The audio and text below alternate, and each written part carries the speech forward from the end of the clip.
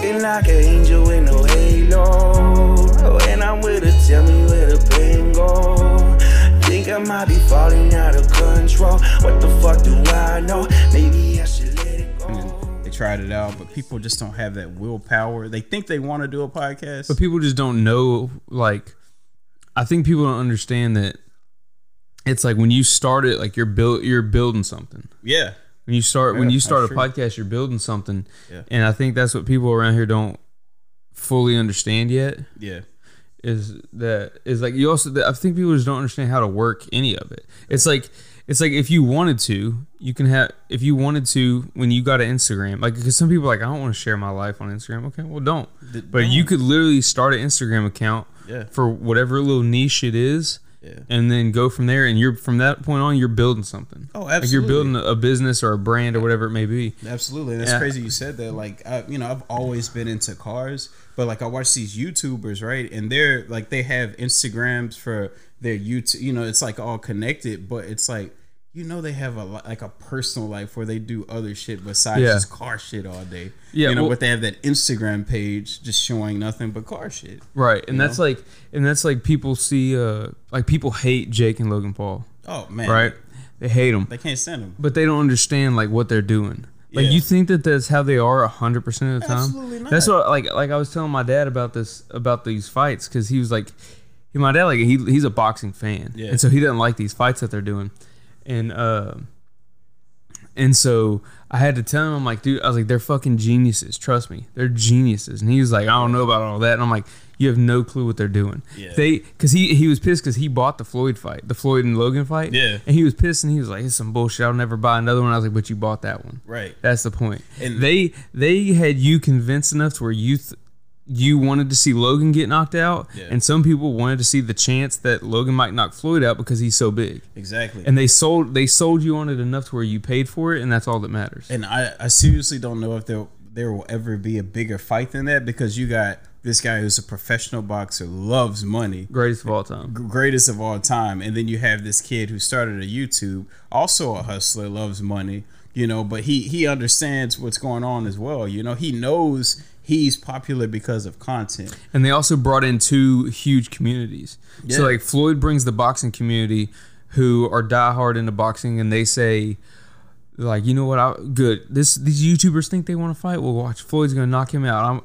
So he brings those people who want to see Logan get knocked out. Yeah. Because like, watch what Floyd's gonna do. You know, I was one of those people that said that. I was like, Floyd's gonna knock him the fuck out if he feels like it. Yeah. I was bought into it too. I thought it was gonna be like a real fight. Yeah. I thought Jake pissed him off.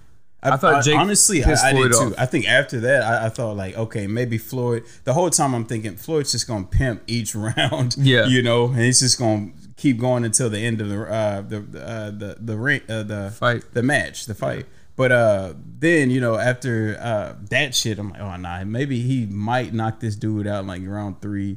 Yeah, you know, like because he was. I thought he was really pissed off. I was like, okay, he's really gonna knock Logan out. Yeah, but that's all. That's their geniusness behind it. Is like they convince you. So Floyd bought it. Floyd brought the boxing community, who's like, yeah, these kids think they want to be fighters. Yeah. Let's watch them with a real fighter. And then Logan brings the internet community, who really doesn't. Most of them don't know shit about fighting. Yeah. And most of them are just so like, Logan's so big, and it's like, you don't understand how good Floyd is. Yeah. Like anyone who knows fighting would tell him, like, you don't know. Logan, you don't understand. That size means zero. He even said it on his podcast. Like, you could tell he was humbled by that match. You know what I'm saying? He was just like, yo, you know, all praise. You know, I have the utmost respect because this dude is a fighter. He knows what he's doing. He's just so strategic. You know. Yeah, and Logan should have known he had no chance. Yeah, man. I mean, but that's the thing. That's all. You know, like I said, that's what sold us. They brought that. They sold us the idea that he has a chance because how big he is. But it's like, you know, they want to. Do you think they're serious about like boxing and fighting? Like I think Jake is. Yeah, I think Jake and Logan are on different paths. I think Jake is a natural born fighter. You know, like I think he has that in him. You know, Logan's like he's a big dude for sure. I just don't think he's a brawler like his brother. Like his brother looks scrappy. He's ready to fight all the time. Well, for one, they're both super athletic. Yeah. They're both very athletic. They were like state champion wrestlers in Ohio. Yeah. Or I don't know if they're state champion, but I know they're wrestlers in Ohio. Like, they're athletes. They, football players. I think Logan, he played ball. He played football. So, like, they're athletic. I just think Logan is doing exactly what he did with Floyd. He's more in it for the entertainment factor. Yeah. And because you think about his fights. Think about his fights are so strategic, right? He fought one of the other biggest YouTubers in the world, but not from the U.S. Yeah. It's specifically one from over the pond, as they say, like in England. Yeah, that was like KSI guy. KSI, yeah. So he fought him. So what does that do? Because if you look at it from a business standpoint, where you're trying to sell the most fights, you have one guy, huge YouTuber in the U.S., bringing the U.S. audience. Then you have a big YouTuber, but if you pick another big YouTuber in the U.S., you're going to be sharing a lot of subscribers. Exactly. That type of stuff. So you don't do that. You pick one from the U.K. Yeah, cross from. And have him bring his whole, his country. Yeah. And then it becomes a team thing, U.S. versus U.K., so then other people buy into it. Yeah. And so, like, that was his first fight. Brilliant. And then second fight was Floyd Mayweather. His are all entertainment, big numbers. Exactly. It's like, where do you go after Floyd Mayweather, though? Yeah, that's tough. That's pretty tough. Now you have to, because there was talks of UFC. Now you kind of have to get into UFC. You know what I'm saying? Like, it's got to be. I don't know. He does it for entertainment. It seems like a whole different monster, though. He does it for entertainment, but that's why I say him and Jake, I think, are on different paths. Yeah. I think Jake really wants to see how good he can get and how far he can go with it. Yeah, because if you notice, Jake was taking like not necessarily baby steps, but he was just like chipping. Like, he picked like who was his first fight? Was it his first fight was KSI's younger brother, Deji. Oh, okay. That was his first fight. Oh, okay. But that was like an amateur boxing match. Yeah. But like, as far as if you look at, and this is what I was talking to my dad about, because my dad was saying, he's like, he was saying Jake's not a boxer, Jake's not as good as he thinks he is, and I was like, I'm telling you, dude, look at any other pro boxer on the planet and look at their first 4 fights. Yeah. Their first 4 career fights, they were fighting guys who were waiters at Applebee's and shit. Yeah. And just like trained on the weekends. Like, they weren't fighting the people that Jake's fighting. Yeah. Jake fought 2 YouTubers first, which is what it is, whatever.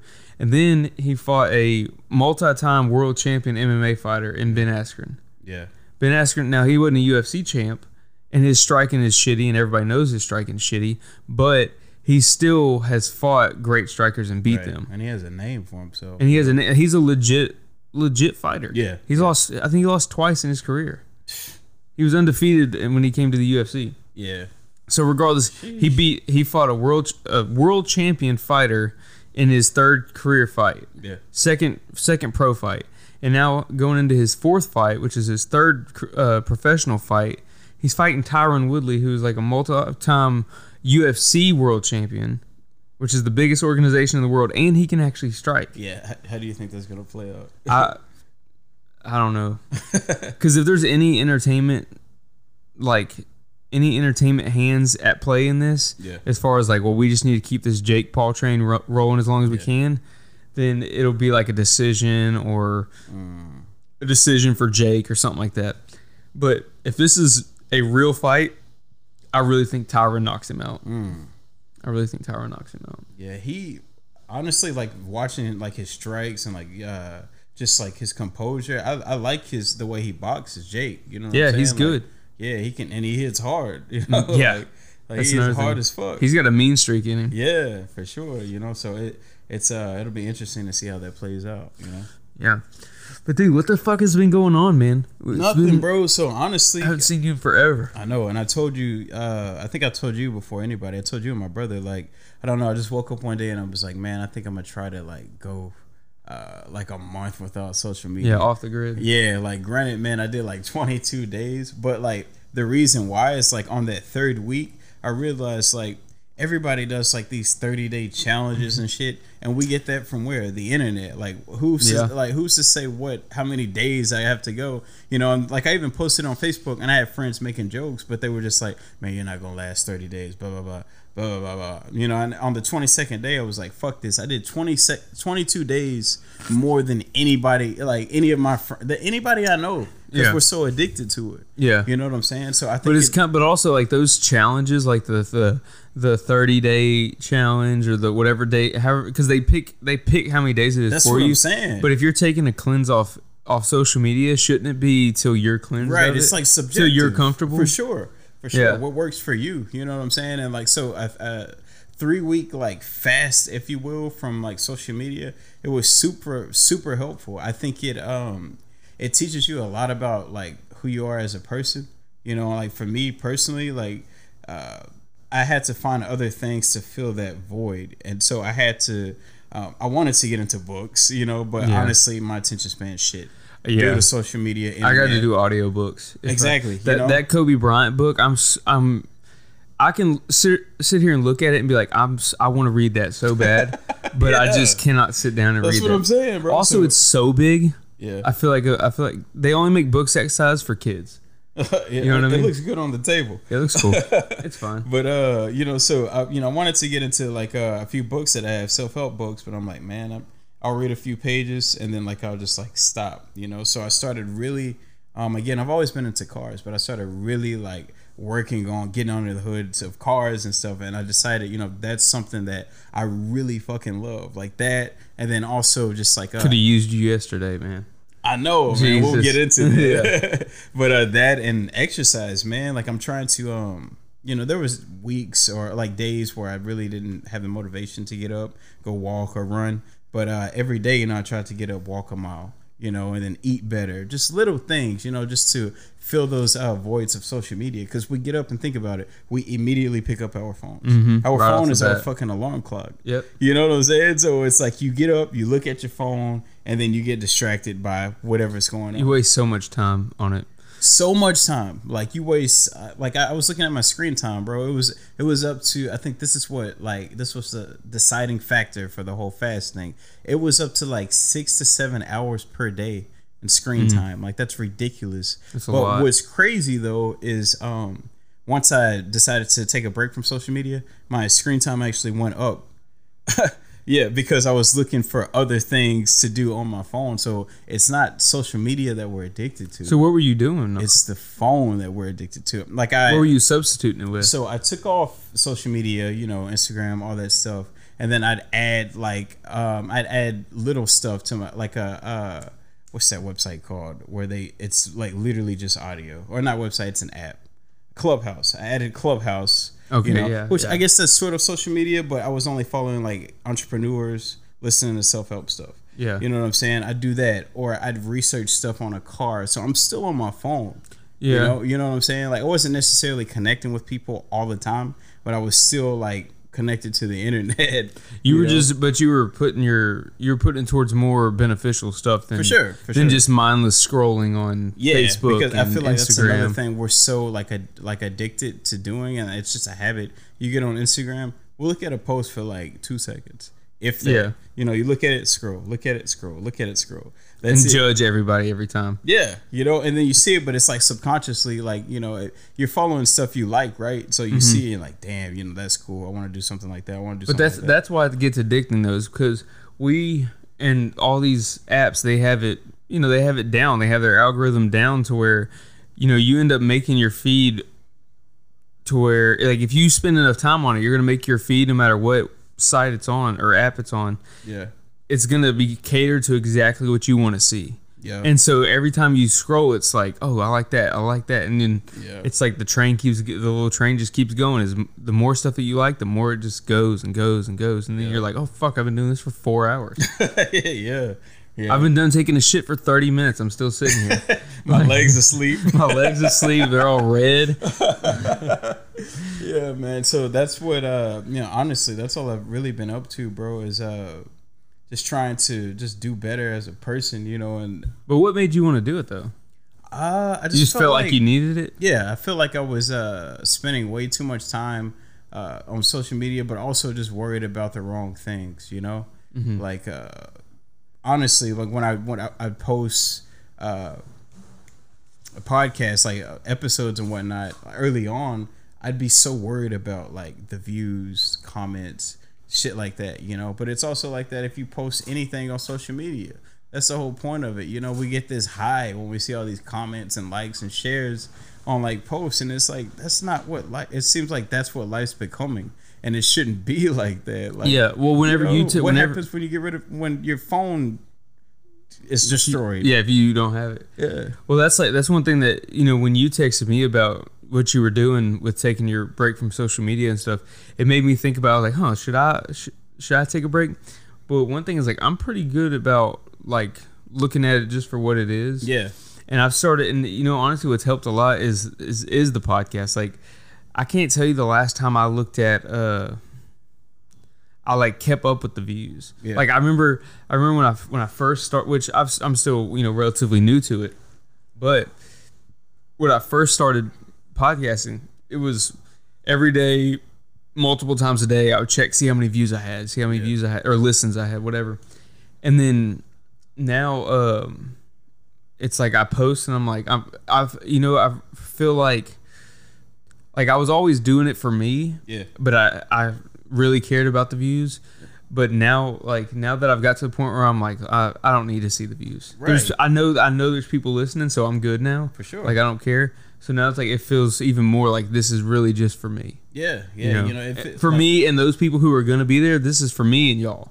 Exactly. And it's like whenever you stop like giving a shit about the views or comments or shares, like you're like it's almost like you're unapologetically you. Like you don't let any little thing like dictate who you are as a person, you know. Like and I feel like it's which I struggle with for a long time. Yeah, and that's something everyone struggles with, like especially with social media. I feel like some people post shit just to get like a like or a share out of another person. For sure. And it's like you're only saying that shit just to get likes, you know? So it's like, who are you really? A lot of people need attention like in a bad way. Exactly, you know? And it's like once you get rid of that shit, you really like take a break, you'll wake up and you're like, okay, what am I going to do today? What do I need to do? Because nothing's dictating your life anymore. Yeah. You know, so it's like, what do I like to do?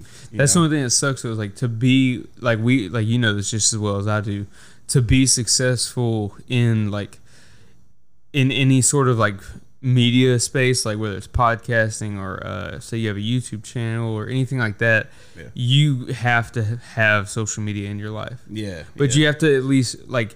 That's why I said like I noticed like whenever you told me that's what you were doing, I started thinking about, okay, well maybe should I do that? And I was like, no, you know what? I'm good about using it for what I need to use it for, and then check, and then eventually I'll get to like I'll notice I'll scroll to like once I've stopped seeing the people that like I really care about, like my family and like my close friends. I'm like, all right, what am I doing? Yeah, you know, up. That's it. And so like I don't know. I feel like I have a pretty healthy relationship with it as far as using it for what I need to use it for, and then dipping out for sure. Or like or you know you just know how to, you have a good separation. You know how to separate it from. I don't need anything from it. Yeah, I don't need anything from it. I look at it when I want to. Exactly. I feel like a lot of people like we need something from it. It's almost like validation or something. Exactly. You know, and it's almost like a high. Like it is a high. You know, you're just getting that boost. Yeah, I don't know. People, it's kind of not sad because I mean I really don't care, but it's like it's kind of funny like seeing the people who you can look at their posts and you can tell why they're posting. Exactly. Like that's what I'm saying. Like, and that's one thing like I struggle with is that like I don't post if it's somebody's birthday who I'm really close to. Yeah. I won't post and tell you happy birthday. Yeah. I'm gonna text you. Oh yeah, I'll text you. I'm gonna text you or call message you. You know what I'm saying? Like I'm not gonna post. I'm not gonna make a big post about it. Nah. Like I don't care. Like on my son's birthday, I didn't post about his birthday. Yeah. Because if I wanted you to know about my son's birthday, you were invited. Exactly. You know what I mean? Yeah. And then I don't know. I just like you can tell like what people's agendas are. Like supposing like some people just want to share everything just so people like, oh hey, look what I'm doing. I'm happy. Well, you're probably not. You're probably not happy. Probably not happy at all. Yeah. You know. And it's crazy. Most of them. I just like that. I just feel like after doing the 22 days or whatever it was I did, I came to realization I have like this freedom, you know, about like who I am. And I just like being able to, if I want to go and hang out with buddies or do something, I don't feel like I'm missing out on anything. If I want to be there, I'll be there. Right. You know what I'm saying? And those people text me, they'll tell me about it, or what, you know, whatever the hell it is. I'm not missing shit. You know, like it's straight up just like it's up to me, you know, if I want to be in that circle or not. Yeah. And just like having that, you know, that freedom and that control, you know, if you will. So it feels good. Do you feel like people, because I have this feeling, do you feel like people around here take things like way too personal? Absolutely. And I say that all the time. What I'm talking about, in like specifically, is like people are, and I've had to do it, you know, because of podcasting or jiu-jitsu or whatever, or just my son says he doesn't want me to go. He's like I want to stay with you tonight and play video games. Okay, yeah. Well I'm gonna take care of you then. That's what you want to do. Let's do it. But like, and I'll tell people, they'll invite me to dinner or invite me to do this or that, and I'm like, no, I'm good. Yeah. And just tell them like, no, I'm good. And instead of making excuses, being like, oh well, you know, I've got this and that, just tell them no, I don't want to. Exactly. But you can't say that. You can't just say no, I don't want to come. I think that's because people get so offended. Exactly. I think that's why they make excuses, you know, because they know you want to soften it up for them. Yeah. But no, and that's what I respect the most about you. You know what I'm saying? Like, I'll ask your opinion on shit. You'll straight up tell me, you know, what it is, and like that's. It doesn't come from a. And I think part of the problem is that it all is in text form. Yeah, everything's in text, so it's open to like interpretation. Right. And so it's like if I'm feeling kind of moody or whatever, or I've had a tough day, and then I text you something, and you're like, "No, I don't want to do that." I'm like, "God, he's being a dick." Yeah. But you could just be like, "No, man, I'm good." Exactly. You know, you could be being very nice about it. But I guess it's all about people how take you interpret it. Yeah, people take it so personal about shit because like that's what I've started to, you know, over the past, you know, couple of years or so, just being like, you know what. I'm not gonna make excuses. If I don't want to do something, I'm gonna say, hey, I don't want to do that. It just takes so much energy to like make excuses. But people get mad. Yeah, people get so butthurt about this. Exactly. Shit. No, that's true. But it's like at the same time, you know, the same token, it's like who gives a shit? Yeah, you know. True. I mean, there's some people though that I'm not trying to offend. You know, like good friends or family or something. Like sure, I'm not trying to offend them, but he's about to get choked out. Yeah, sorry. We also have the UFC fights from last night on that we're watching. So if you hear any weird comments, that's what's going on. Man, speaking of fighting, how was your weekend, dude? Congrats, man. Yeah, appreciate it, man. It was cool. I mean, it was definitely not what I expected it to be. What do you mean though? But so if y'all aren't sure what he's talking about, this past Saturday, I competed in my first jiu-jitsu tournament ever, and I won gold in the gi division, and I didn't medal at all in the no gi division, but it was like single elimination, and me and the guy that in no gi, not that I'm making excuses for myself, but in the no gi division, for one, I had a misunderstanding of the rules. I thought so. A sweep is when somebody's on top of you and you flip and you end up on top of them. Okay. I thought a sweep and a turn, and like you get points for all these things. So I thought a sweep was just getting them off you and getting on top. Yeah. But it only counts if you do it from full guard or half guard. So basically, they have to be in between one of your legs for you to sweep them, for it to count for points. So in my no-gi match, the guy was on top of me. For one, I was in like the 164-pound division, which I cut weight to. This dude was probably 190 pounds. Like he's probably 190 pounds. He told me, like, after the match, I asked him, I was like, how the fuck did you make 164? Yeah. And he said, I haven't had any food, only water for the past 2 days. I was like, oh, well, you deserve to win. Like, fuck that. Damn, bro. Like, I thought I was going through some shit with the little diet I was doing, but it was not like that. God, but anyway, so I had a misunderstanding of the rules, and so he was on top of me, on the side of me, not in between one of my legs, and I swept him and got him off of me. So in my mind, I'm like, okay, there's points. There's 2 points right there. And then I took his back, which is 4 points. And so in my mind, I'm like, okay, I'm up by 2 at this point. Then we start going. I look at the scoreboard and we're tied. And I was like, what the hell is going on here? But whatever, I'm just gonna keep doing what I gotta do. And then the time ran out. We tied on points, and so the ref had to give a decision who he thought won. And so they gave it to the aggressor, which they said was him. And I was like, okay, cool. But anyway, so I didn't medal at all in the nogi match. I only had one of them, but man, it's dude, it is so fucking different than training. But did you like when you noticed the scoreboard, did you have like some sort of confusion? You think that could have distracted you as well? No, because at that point I had already had his back and I had him controlled. And so he wasn't going anywhere. So it was more of just like, and it was real quick. I just the way we turned, I was kind of facing it, and so I was like, okay, let's see what's going on. Because you try, or for me at least, I tried to look at it every now and then throughout my matches just so I could be like, because if I was down and I was running out of time, then I would think, okay, look for a submission quick. For sure. And then you really just, it seems like you want to see what you need to work on, if you need to, I got you. And so I was trying to use it as like a tool. Damn. And when we turned and I saw it, I was like, okay, we're tied. So I'm not at danger of losing because I have his back. Yeah. So I'm going to go ahead and just try to work for this choke. Yeah.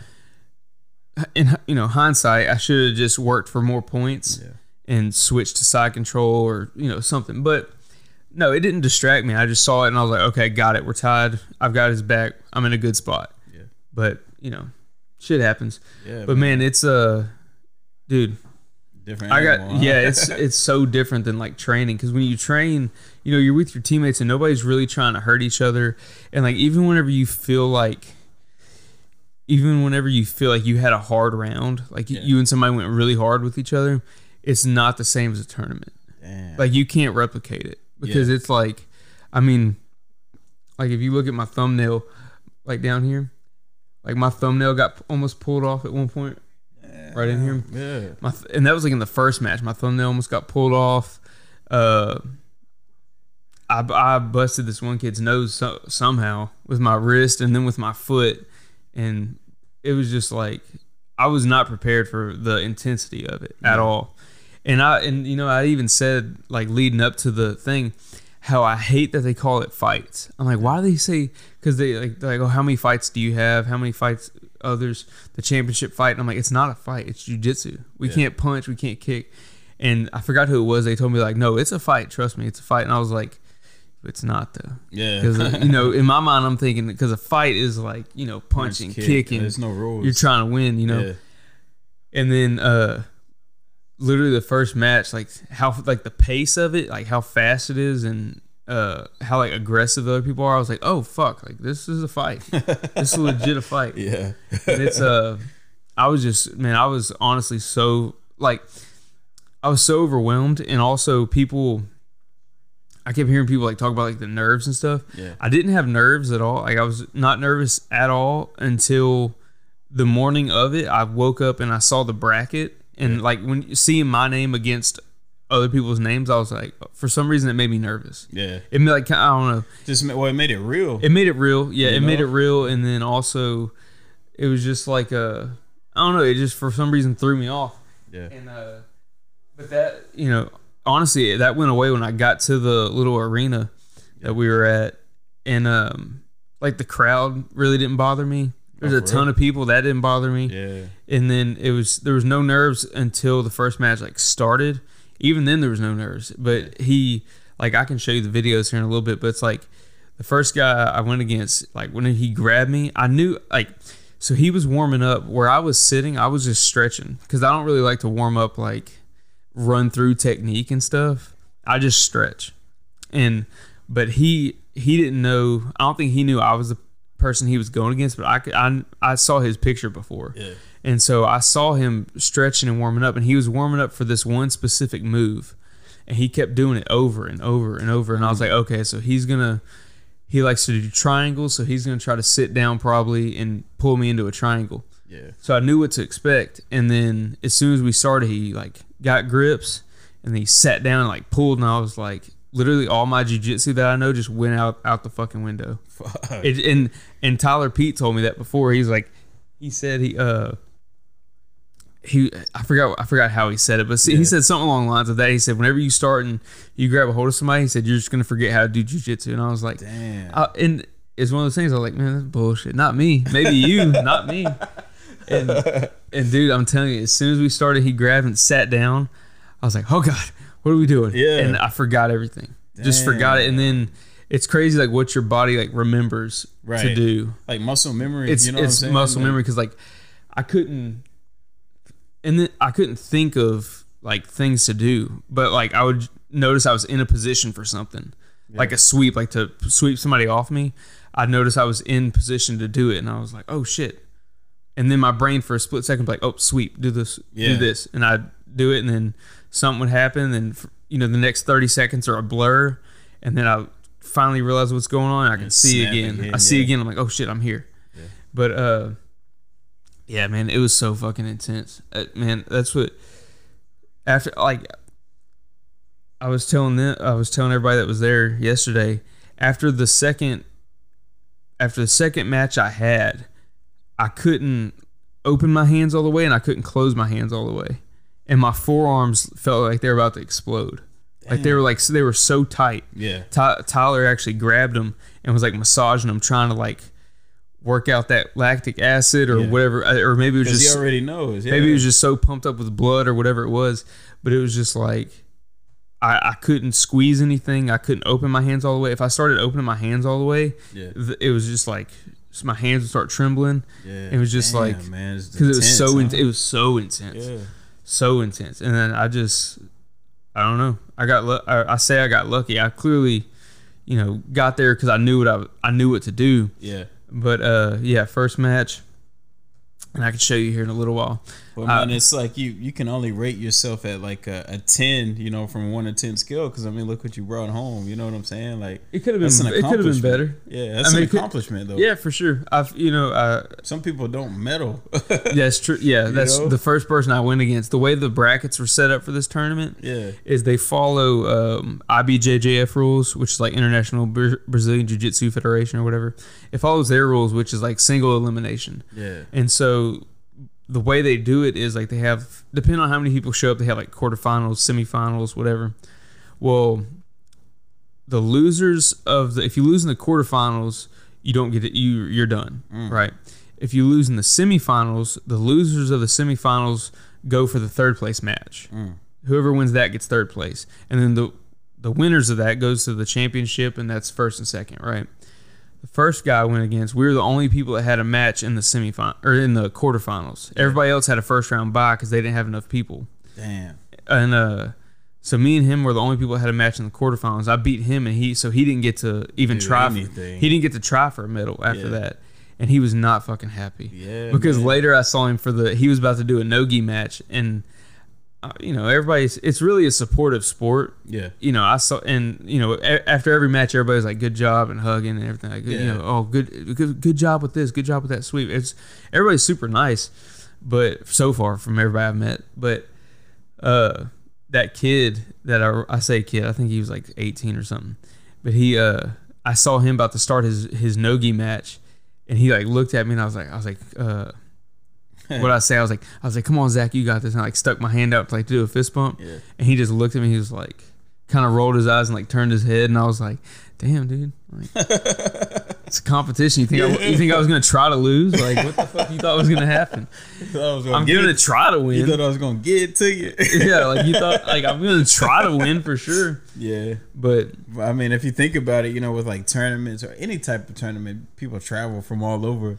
Yeah, for these tournaments, and it's like if you take an L in the first round, it's like damn, That's what I was pissed, man. I felt like I let everybody down I'm super hard on myself as it is. Yeah, like with everything, like even though like that's why like even though like I won gold in that one division, like I wasn't happy about it because I felt like I said, jiu-jitsu went out the window. Yeah, and there's some things like I know I'm good at that I just could not do. Yeah, in this tournament, and it was like.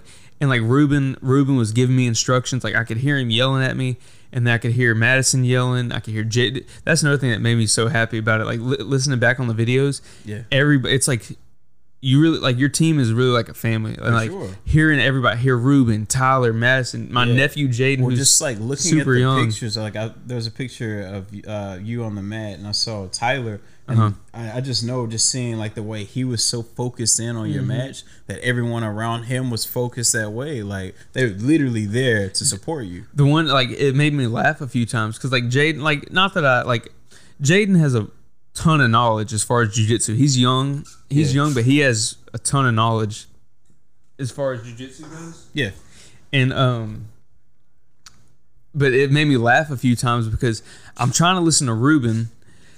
Because for whatever reason, the way Ruben teaches makes sense to me. Like, it clicks very well.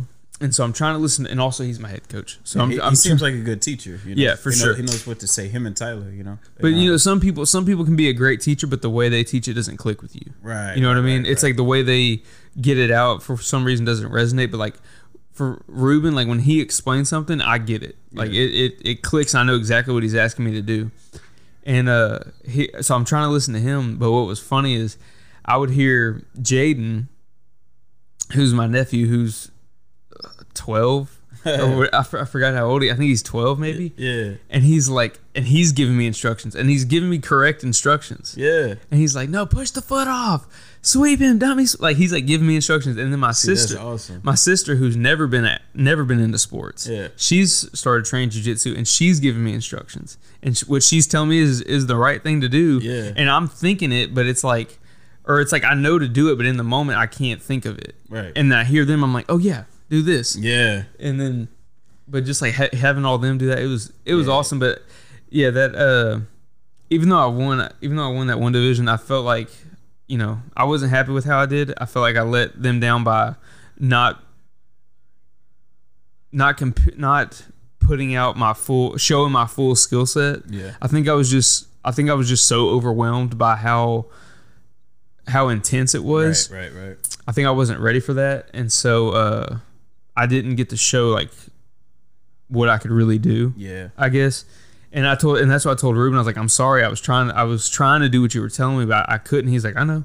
He said, that's fine. I know, but that's why I just kept saying it. Yeah, that's why I kept saying it, because eventually, you know. And man, honestly, it's your first tournament, you know. So like, it's like you go there, you do what you got to do, but then you come back, and then when you guys like practice and spar and everything, you assess, you know, you know, you can always watch your footage. So you know what I'm saying. You see what you need to work on, assess it, and go get back in the practice gym. Yeah, I'll show practice. I'll show you when we're done. I'll show you the matches. You can see I'm like super overwhelmed at first. Like the first one, I'll show you the first one. You could tell you'd be like, man, you're kind of getting your ass whooped right there, because or maybe I wasn't. To me, I felt like I told everybody yesterday. At literally the first match, we started going, and we were probably a minute and a half, 2 minutes in. Yeah. And all I could say to myself, I was like, you're really getting your fucking ass whooped right now. You're about to fucking lose your first match. You're getting your ass whooped right now. Yeah. That's all I could think. And then I could every now and then come up with something to do to like buy some time or try to work for something. And then so I'll go match by match real quick. So the first match, he actually screwed himself, because what you can't do is what they call reaping, which is your outside leg. You can't put it across their their hip line. Yeah. You can't cross the hip line with your outside leg. And it just puts like torque on the knee or something. And I don't know why. Well, anyway, so he went to attack my legs, which Ruben attacks my legs every day. So this kid wasn't going to win that battle. And so I was cool with that, but he started reaping. And whenever he did, the ref stopped it and was like, hey, you can't put your foot there. And he like adjusted it and fixed it. Well, that pause gave me enough time to where I could assess what was going on and be like, okay, so I just need to do this, and if I can get one of his, in my mind I said, okay, I need to lower my leg, get him to turn one way or the other, and then wrap my leg around his, and I can get to his ankle, which was kind of my ace, if you're talking in poker terms. That's kind of my ace, is ankle, like a straight ankle lock. But like that little mishap on his part gave me enough time to assess and game plan for where we were at. Yeah. And then from that point on, it was like, okay, slowly build to that position. I worked my way to it and got what I was looking for and submitted him. The second one, I really don't know what happened. I just know we started and it was maybe a minute in and I look at the scoreboard and I was up 9-0. Damn. I don't know what happened, but I just know I was up 9-0. And then, like it sounds weird saying like I don't know what happened, but like unless you go through it, you don't really know. You can't. I can try to explain it all day long, but like you won't know it. Do these tournaments go by like rounds or like how does that work? Yeah, it's just the one 5-minute round. Okay. And it's like points are. Sometimes they'll do them like submission only, where there's no points, and it's like you go until somebody taps out. Got you. Okay. The one I did though was 1 5-minute round. There's points, but points don't matter if you get submitted. Yeah. Well, anyway, I was up like 9-0 on the second kid, and I keep calling these people kids. I don't know why, but anyway, I was up like 9-0, and then I don't know what happened. I know I like was putting pressure on his face with my hand, just kind of with my forearm, kind of being a dick, which you're supposed to do. Yeah. You're supposed to be an asshole in the tournaments. And the ref stopped it because it busted his nose. And so he had to go like get something stuffed up in his nose, which thinking like after that match, I think it was Ruben was like, yeah, they kind of screwed him because they put something up his nose. So that makes his breathing even harder. And I was like, oh, they did kind of fuck him over by stuffing his nose full of shit. But anyway, so he stopped. We had to stop for that. Then we started going again. And I started going for this move called a go-go plata, which you bring your foot across their face. And when I did, I busted his nose again. So we had to stop again. And then same thing, they shoved that stuff up his nose. And then I took him down. And whenever I did, I took him down. I was on top of him. And I could feel him breathing heavy. So I was putting my weight on him to like make it hard to breathe. Yeah. And I was just putting a lot of pressure on him. I could feel him breathing real heavy. And at one point he took a breath and it was like he took such a hard breath that the gauze and stuff they shoved up his nose popped out of his nose. Yeah. And so I was like, oh, he's really breathing hard. Yeah. And so I was like, well, I'm just gonna put my forearm in his throat and try to make it really hard to breathe. Yeah. And as soon as I put my forearm on his throat, it's like it shut off his windpipe. He was like, I'm done. So he tapped from that. And then we had the championship match. And luckily, this guy that was in the championship match, he was more like my speed, like or my speed that I'm used to seeing. Yeah. He was trying to take his time, and when I felt that he was gonna go a little slower, I was like, okay, I'm good here. Yeah, he was like more calculated. He was more calculated, but also it was giving me time to think. And at that point, I've had 2 matches, so I've kind of expected a fight. So I was more prepared for that one. And I don't know, pretty uneventful. A couple takedowns back and forth, and then I dropped down for, like I said, my ace is that my best move in my opinion is a straight ankle. Yeah. And I dropped down for it, got his ankle, and he even told me when we were getting our medals, he said, as soon as you drop down, you put your foot on my hip. All I could think was, oh fuck, that's not good. And so. And I got it, and I got the straight ankle and won that one. Yeah. But yeah, man, it was a fucking crazy experience. It started off awful. Yeah. I woke up to go weigh in because I've been, like I said, so I was 178 pounds whenever I signed up for the tournament. Yeah. And talking to Ruben and stuff, he was like, why don't you just cut to 164? Yeah. And I was like, I could probably do that because I'm about to up my training, which is working out, and then I'm gonna. I can watch what I eat and stuff like that. I could probably cut 14 pounds. Well, then I needed to cut to 164, and then I was going to cut to 163 just to be safe, in case my scale and their scale was off. Yeah, I was like, well, I'd rather be at 163, have some wiggle room. Yeah. So I was cutting for all that. I made 163 like 3 or 4 different times, and every time I made it, I was like, all right, let's go fucking eat. And so I'd go have like a real meal after that. Yeah. And then Friday night, I was so nervous about not making weight. I was like careful about what I ate. Yeah. And I woke up and I was 160 pounds. So I'd cut like too much weight. Yeah. And then then I go to weigh in, and the valet person brings my car up. And when he brings my car up, he's like, it's hard to turn. It's hard to turn the wheel. And I was just like, well, fucking wasn't hard to turn when I gave it to you. Yeah. Like what the hell? So I was like, all right, get it out. Let me see. And so he got out, and I was feeling it. I was like, okay, it's just probably just the power steering's going out. Yeah. And I was like, fuck it. You can technically drive without the power steering. It's just for sure. It's just super uncomfortable. Yeah. It's a super uncomfortable. For sure. And so I was like, whatever, I'll go weigh in. After I weigh in, get some power steering fluid, I'll be good. Well, then on the way there, I'd made it like a mile, and I forgot one of the little lights turned on, and I looked, and the car was like, it was like all the way hot. Yeah. And I was like, oh, fuck, that's not good. And then it started beeping. Like, sometimes when a light comes on, it'll just be like, bing, and that'll be it. Well, this was like, bing, bing, bing. Bing. Like, kept going like, hey, motherfucker, you got to pull over. Yeah. And so I was like, shit. So I pulled off, and I was like, all right, the car's, in my mind, I'm thinking car's overheating and the power steering's out. Yeah. So I'm just going to buy some water and power steering fluid, be on my way. And so luckily the gas station I pulled into was like one of those that has like a automotive center. Yeah. And so I got power steering fluid, got water, and I opened the power steering fluid like cap, and it was full of fluid.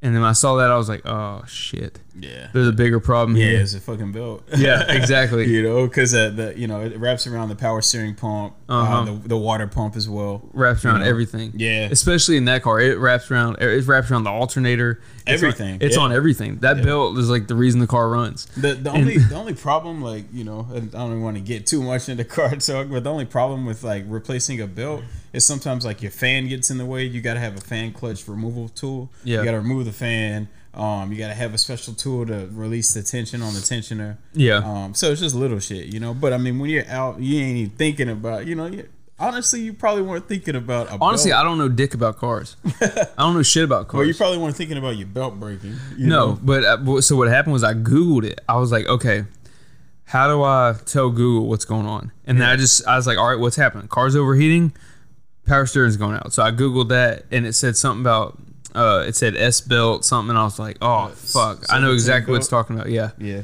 And I went and looked, and it was like fucking all tangled up inside there and just busted and shredded apart. And I was like, okay, that's clearly not right. Yeah. So that's what it is. And so then I had to Uber. I had to Uber to the arena to weigh in, and then Uber back, which was its own fucking thing because I think one of the Uber drivers I had didn't like white people. Oh, but, wow. Yeah, he was listening to the for one, he wouldn't talk to me. Yeah. And I was like, did I check the box for him not to talk? Like, what's going on here? And and I was like trying to be nice and like, I was complimenting his car and trying to make any conversation because it's awkward, man. Yeah, for like, sure. It's different if you Uber and you have other people because you have like your friends or whoever you're with to talk to. But when it's just you and the person, it's like, oh man, well, how's your day go? Yeah, well, I remember just being before Uber was really big in Houston. I would yellow cab a lot of places. Yeah, like, you just call the cab, and the people would always just be on the fucking phone. So I'm just sitting in somebody's car. It's awkward. It felt very awkward. And it was very weird. So I get it. And also, this conversation makes the time. Yeah. Go by. This guy, like, I thought something was off because when he first got me, I was like, that's another thing that's awkward about Uber is like there's not like a yellow cab it's a yellow cab. Yeah. So like you know what you're looking for, and if it pulls up, you're like, okay, this is clearly for me. Well, Uber is people use their own cars, and so like when you're in a parking lot and a car pulls up to you, you're like, are you looking for a spot or are you my ride? Exactly. You know what I mean? I got you. And so whenever he pulled up, I opened the door and I was like, Steve.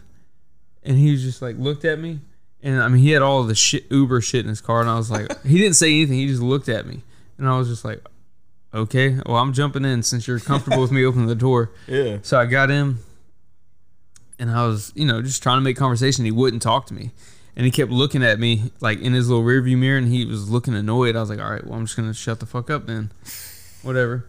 And he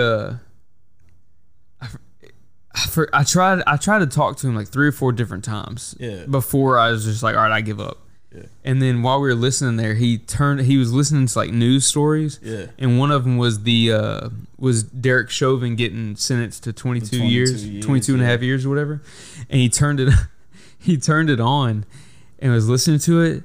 And he's like, I forgot what he said. He's like, hell yeah, there we go. Something like that. And I was like, oh, which, you know, I'm pumped he got sentenced too, but yeah. The way he was like, fuck yeah, like he's like pumped up about it, like his favorite team just won their game. He was like, fuck yeah. I was like, oh shit. Yeah, you're like, I know what's going on. Yeah, I was like, all right, cool. And then when I got to the hotel, and I was like, all right, man, thank you for the ride. And he just like stuck his hand up like little peace sign wave. He was get like, out of my car. And just didn't say anything. I was like, all right, man. But it was super fucking awkward. But anyway, I had to Uber there and back. It was a fucking bitch. And then, luckily, dude, I have fucking great friends and family because Ruben, he actually knows how to work on cars. So he brought his tools and stuff to come help. And then a coworker of mine who came to watch me, he is like a car nut. And he saw my post on Facebook and he was like excited there was a car problem. He's like, oh, absolutely. He's like, you want me to work on it? That's and I was like, I mean, man. Like, I guess. It's like, what? You got a problem? What? Let me get after that. And he did. He hung around. Well, what's so crazy just about like working on cars and stuff? I'm nowhere near a mechanic, bro. It's just like when I get under the hood of like some of my cars, like I'll start working on one thing and then it makes me want to work on so much other shit. Yeah. You know, it's sort of a learning process as well. Like if you don't know what you're doing, you either learn the hard way, you know what I'm saying? You figure it out. So, yeah. You know, it's I like it. But I've been seeing a lot of commercials lately for like electric cars and it just makes me I'm excited about it, but also it's almost like a bummer. It's like, fuck, man, if you think about it, in the next decade, 2 decades, you know, we could be without. I'm gonna still have my gas powered cars. See, that's what I was about to say. There's still gonna be people who are not gonna give it up. I'm not giving up gas powered cars, bro. It's not. It's not happening. They're gonna have to take gas away. Right. You know, they're gonna have to just take every gas station away. And you know, considering the way where we grew up, you know, I don't think like little places like this would ever get rid of a gas station. No. Hey, why don't they have electric? Like I think they do have some, but you have to plug in. Why don't they have electric lawnmowers? They're like Tesla lawnmowers. That's a good question. With like a solar panel on it, because you only mow it during the day. I thought about this, bro. Like honestly, think about it. If Bezos and Musk teamed up, like Bezos is Amazon trucks. If there were Tesla trucks, that'd be fucking genius, man. Like the delivery trucks. Yeah. Like it'd be because I've seen like prototypes of like Tesla semis. Yeah, they're little 18-wheelers they're gonna have. Yeah, you know, like imagine if him and Bezos like teamed up, but it's like they're such like frenemies, like it'll never happen. We look like hostages. She's trying to slide me a note. You know, it's just like it's almost like a Revenge of the Nerds thing, but like the nerds are against each other. You know, it's like the nerds run the world now. They should team up though. They should for sure. It'd be fucking genius. But there are like I know they have like the little Ryobi lawnmowers. Do they have a battery on it or something? Yeah, you know, and Ryobi is probably one of my favorite brands. It's such easy to use and it's super reliable as well. I'm not sure if DeWalt has one, but there are a few. Tesla should make a riding lawnmower. Yeah, because there's a Cybertruck and there's a Tesla like 4-wheeler. Like I'm about to message Elon Musk. Yeah, I don't know if they'll ever drop the 4-wheeler, but it looks just like the front end looks just like the truck. It's like one light. Yeah, just one big bar. Yeah, it looks sick. It was in You like the trucks? Honestly, I didn't like them at first, but I like them. Yeah, I'm with you. Exact same. I at first I was like, that's fucking whack. But it grew on me. It's different though. Yeah. That's the thing. Is like it's like I feel like if you don't like, because it's so futuristic, it's like if you don't like it, then you're not comfortable with change. Right. But if you think about it, like if it's around long, and I'm sure it will be once we start seeing them. There's a lot of cars like when they first came out. Like you see it on the road and be like, that's ugly as fuck. Now you see it and you're like, damn, that's a clean ass car. Yeah, you know what I'm saying? You just have to. The time has to catch up to it. I think that's how it is. Like with a lot of things, like if something's too futuristic almost, it's like it doesn't fit this time period. Yeah. Like that truck doesn't fit this time period. No, not at all. It's like people and other technology is going to have to catch up to the look of that truck. Yeah. But it's the moment we adapt to that truck, like everything else is going to be like old and shit. Yeah. You know what I'm saying? Like, yeah. Then it'll be like the Mustangs the Camaros that are out now are gonna be like, oh, that's an old school Camaro right there. Yeah, you know what I mean? What's crazy is like even Mustang is Ford, but the branding of Mustang, they turned it into like a fucking electric car. But they also turned it into like an SUV or an SUV. You saw that one? Yeah, that one. So it's I don't hate it. When kids, I don't hate it either. But when kids come up, they'll never know what a Mustang was. Right. So, coming from like a car person, like that's kind of shitty. Well, yeah, but like if you show them like Gone in 60 Seconds and they see Eleanor, exactly. Like people like you and me who like that's like an old school Mustang to us, and we see that and we're like, holy fuck, that car is sexy as perfect. shit. It's perfect. It's the perfect color scheme, body kit. That car was perfect. That car is perfect. Yeah. But like you show that to them, they're like, what is that? Yeah, like that's not a Mustang. We're used to this minivan. Yeah.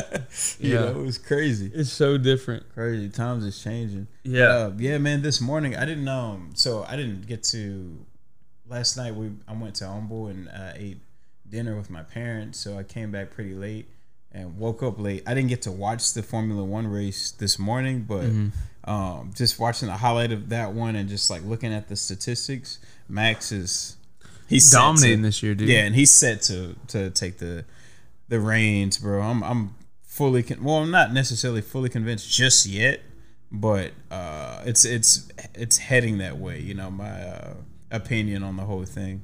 Yeah, I think it was kind of a perfect storm for him to take over. Yeah, because if you look at the ending and like the off season of Formula One, it was like Lewis Hamilton and Valtteri, his teammate. Yeah, they were like their relationship got worse as the season went on. Yeah, it was like they couldn't stand each other at the end. Yeah, and then he was done. Like he was done with Formula One. He was gonna go do some off-road racing or some shit. Yeah, he was done. Then they like coaxed him back in with probably some money. Yeah, and so they coaxed him back in for another season. And then this just so happened to be the off season where they added like the cap or whatever on the teams to where it kind of the spending, it kind of leveled the playing field some. Yeah. And then they changed all the specs that they can put on the car as far as like the front wings and stuff. And do you think that played like a big role in why he didn't want to continue, like to come back into maybe I'm sure it had something to do with it. I'm sure it had something to do with it. Yeah. But they changed the cars, and then he rejoins the team. Yeah. And it's like a whole new car, a more level playing field, and he was already kind of not fully committed like he used to be. I think it was a perfect storm for just come. But he's so fucking good. Max is winning right now. Yeah. But there's no doubt that he could sweep the rest. Lewis could come back and sweep the rest of the season. Absolutely. He's that fucking good. And he's just so competitive, like he doesn't take second place he doesn't take a loss very likely. If he isn't getting first place, he lost, and you can win just by podium. You have second, third place. You're on the podium, you won, But that's what's insane about F1. Yeah. Is that like if you're on the podium at all, that's a huge win for your team. For sure. Huge. Like third place, like shit, this tournament that I just did. If I would have came in third, I'd have been pissed. Yeah. If I would have came in second, I'd have been pissed. Yeah. But like in Formula One, like if you're third, you are psyched to be up there. Oh yeah, for like sure. Psyched. Well, it's crazy. I think you brought it to my attention. Like even the guys that are like in 10th, like they're so happy. Yeah. That they like you'll hear their teams telling them like, oh, great race. That's you're in 8th, or they call it P8 or whatever. Yeah. It's like P8, you're in 8th, and they're like screaming like fuck yeah, like they're fired up about it. I'm like, what? 8th place, bro. They don't make a medal for that. You get a little green participation ribbon for that one. Yeah, it'll be interesting to see how the rest of the season plays out. You know, Max is definitely on fire. I don't think that kid is so focused. Like I don't think he'll stop. You know, so Lewis will have to fight. Yeah, for sure. You know, and that's like what I was telling what we were texting about. And I said him getting Sergio Perez as his teammate. Max getting Sergio as his teammate. So like Lewis is kind of on a team by itself. Yeah, you know, and so is Valtteri. Like they don't like each other. Nah, and so they. And you know that's like I forgot what it was, but some video I saw the team was giving Valtteri some instructions. Yeah. They were telling him to do something so Lewis can pass or whatever, and he just didn't do it. He's like, nope. Yeah, he's gonna have to pass me on his own. Yeah. And there's like no strategy. There's no teammates it also, anymore. You know, I'm like a diehard Hamilton fan, but it also seems like super fucking difficult to be his teammate. I mean, yeah, one because he's like a champ, but also like even he's Ricky Bobby. Yeah, the teammate prior to Bottas, like they were best friends, and then they fucking hated each other by the end of their careers together. He's Ricky Bobby. Have you ever seen that movie? Yeah, Talladega Nights. Yeah. Okay, so like it's like Ricky Bobby. When his teammate Cal was like, damn, girl. You know, it'd be cool. Yeah. He's like, man, you know, it'd be really cool if you one day slingshot me in for a win. And he's like, yeah, but if I do that, how am I gonna win? How am I gonna win if I let you win? Yeah, that's how Lewis is. He's like, yeah, that's cool, but then I won't win. Yeah, so no, we're not doing that. That's true. He's like super competitive. He's Ricky Bobby. That's, you know, one thing I saw about him is they were saying this is why he's won so much. Yeah. It's because he'll make calculated. He'll get calculated penalties. I don't know if you ever noticed it, where he's like, okay, if I cut this corner of the track, I'm gonna get a 5-second penalty, but I'll be able to beat everybody by more than 5 seconds. Yeah. So I'm gonna go ahead and do that. And he'll just cut a corner off the track and skip way ahead of everybody, and they're like, "What the fuck is this?" Oh yeah, he's reckless. Yeah, he's like, "I don't care." Yeah, because I'm gonna make up that 5 seconds and still gonna win. Yeah, it's just crazy. I think the only thing I do not enjoy like watching is like him take a loss in a sense of his reaction to it. He's a baby. Yeah, he was cussing out his crew the other day. Baby, bro. You know, I mean, I know, he's like one of the richest athletes on the planet, and he throws that. See, maybe that's why I just don't have it in me to become one of those top elite. Yeah. I'm probably also genetics, but like one of those like elite, like world class athletes that get paid what they get paid. Because if I was him and I'm getting paid, you know, $70 million this year. I'm not gonna give a fuck. Yeah, man, you like humility. Like I'm gonna try to win. Yeah. But if I come in second like he did today, I'm like, all right. Yeah. I think it's the same with like almost anything, like music specifically. Like if you look at like the top pop stars, like they feel a certain way about their careers and reputation, whatever. But then you look at the people that are they're popular, but they're not like as popular. Mm-hmm. You know, they're comfortable within their means. You know, right? And if I ever got to whatever level, you know, so I feel you. If I ever got to whatever level in whatever field, I'd be that way.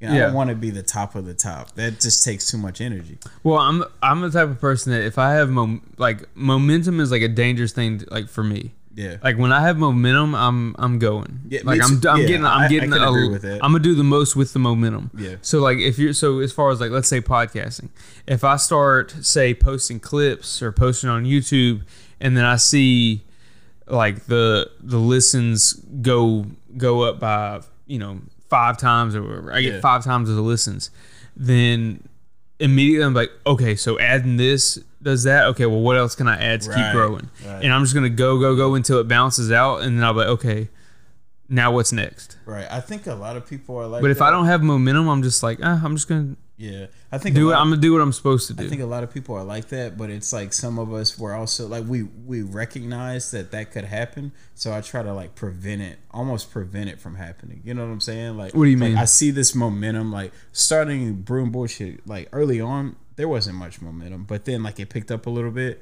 I started to realize like, okay, we're getting traction, and I could have just been like, okay, I need to keep doing this, but instead I was like, you know what, I'm cool with this, but I'm gonna learn how to like maintain where I'm at right now, as opposed to just like evolving like crazy. You know, like, and I don't know, That's exactly what I would do though. Because it's dangerous as well for me. You know what I'm saying? Like if I get crazy momentum, I fucking go to Pluto. you know, like well, and one thing that helped, like just to go back to podcasting for a second, one thing that helped me was I forgot the podcaster I was talking to, but bigger name. Who was this? I probably should give it a shout out. I forgot. Anyway, I was talking to a podcaster and they were like, and I said something about my views dropping for like 3 videos in a row, and he was like, "It's fine. That's normal. Yeah, that's normal." And I was like, "What? No, fuck that. I'm supposed to keep growing." He's like, "Nope. You're supposed to get." He said you get people in like lumps.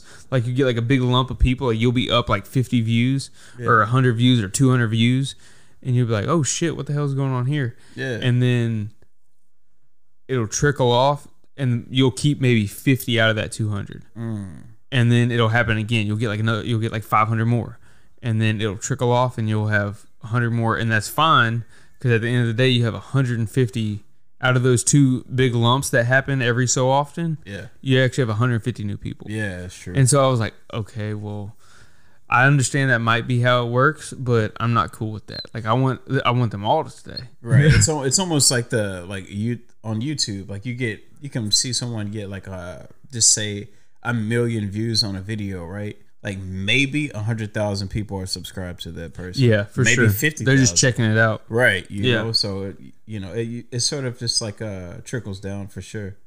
You know? But. And they always like even when I was really big and dang, he was swinging for the fences. He threw himself off really balance. like focus in on like Facebook marketing. They always say like take 10% of like each like analytic. Like say you have like 100,000 views on something. Like take 10% of that. You're probably gonna get like 10,000 customers out of that.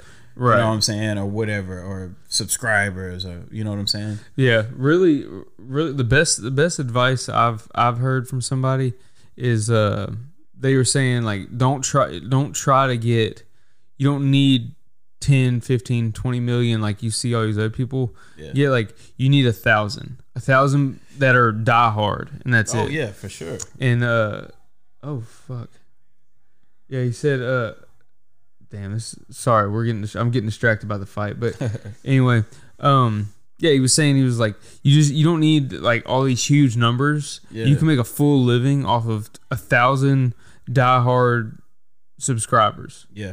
And he was explaining how like if they're diehard and they support you with everything that you do, then like just off merchandise, you know, if you do merchandise quarterly, like a new shirt every 3 months or whatever, and all 1,000 of those people buy it at $20 a piece.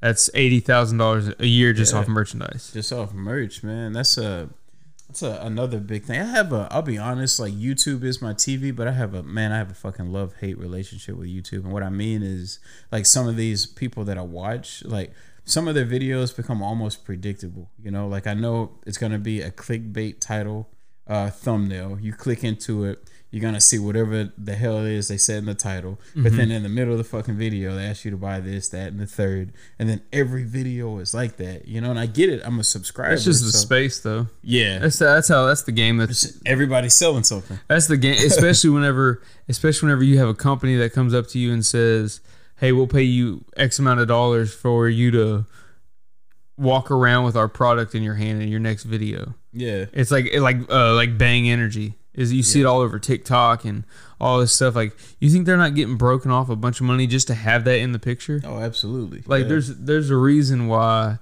these things, everything. There's a reason for everything that you're seeing. Yeah. So, especially at those high, really only at the higher levels. There's a reason that you see that type of stuff. Yeah. But yeah, it's just how the game is played. It's just how it is.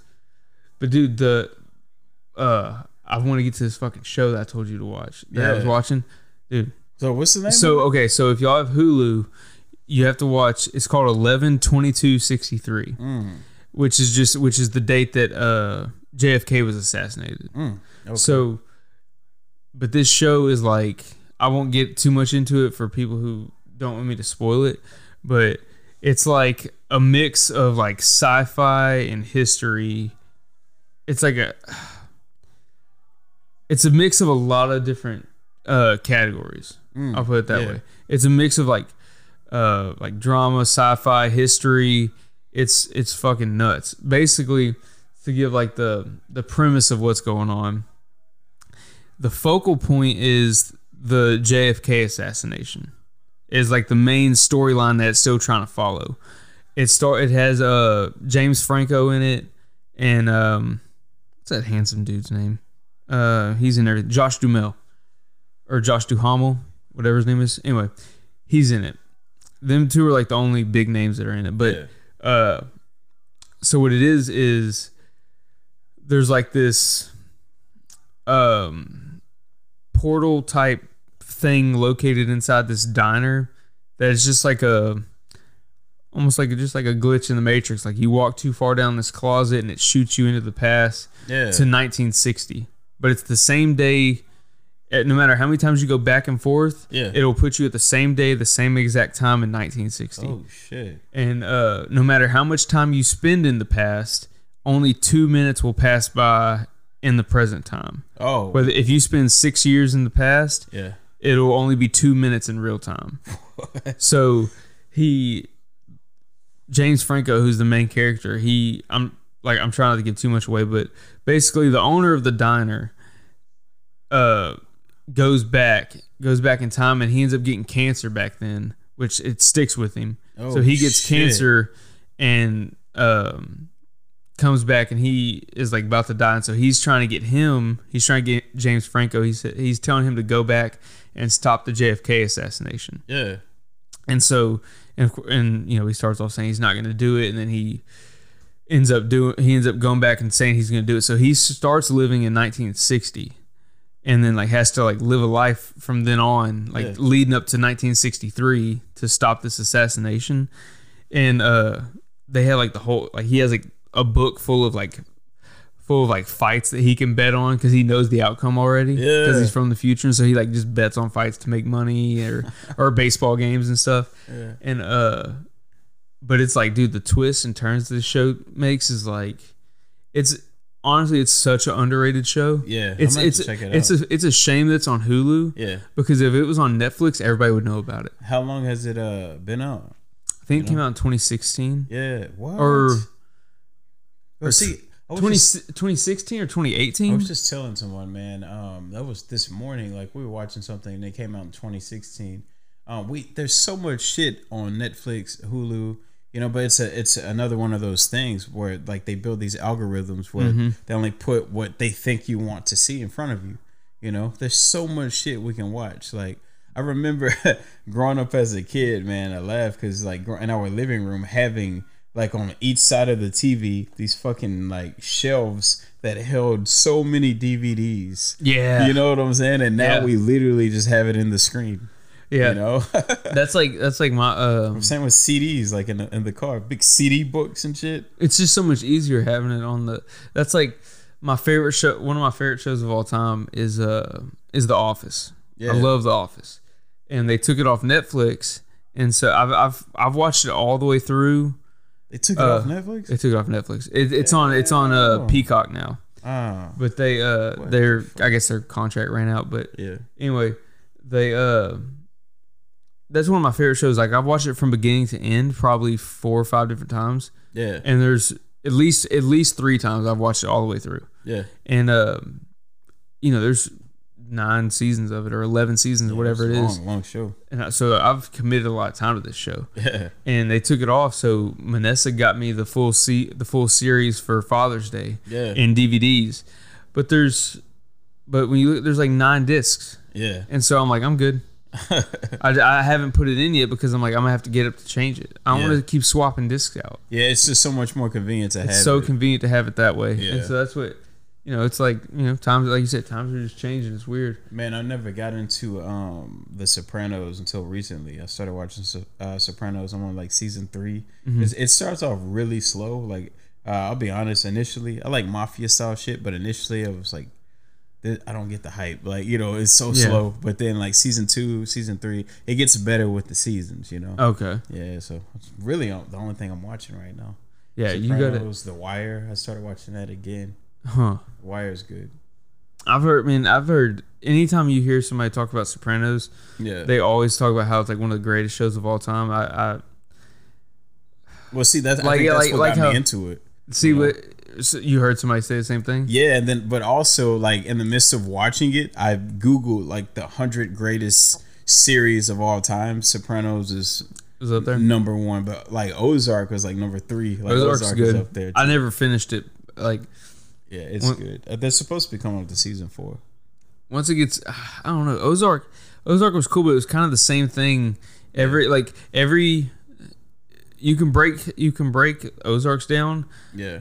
In 3 episode clumps.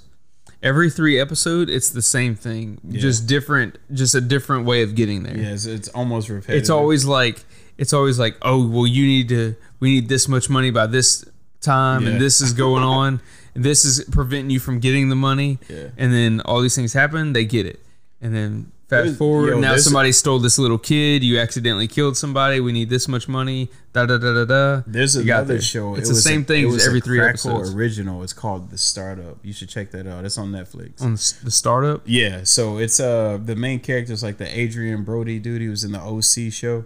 I think that's his name. But anyhow, so he starts up.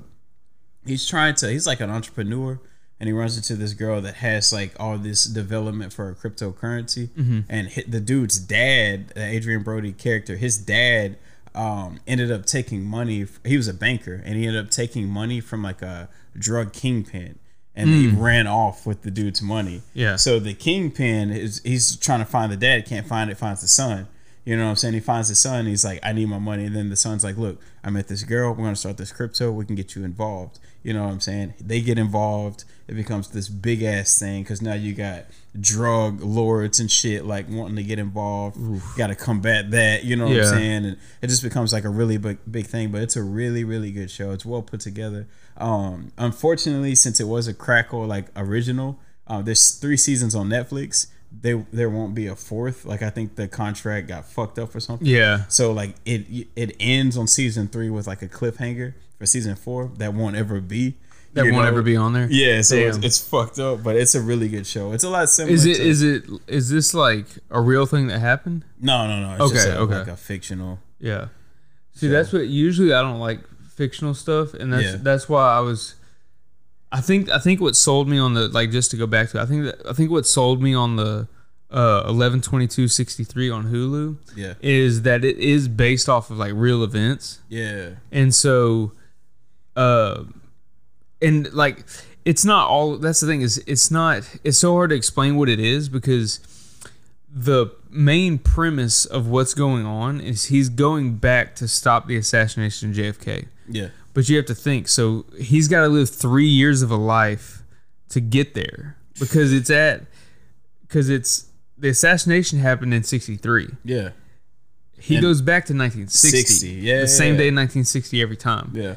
And so he does it, and like this dude, like he ends up like, I'm not gonna give too much away, but like he's an English teacher, and so a guy that works at the school that he works at told a story about the night that his dad killed his siblings and his mom.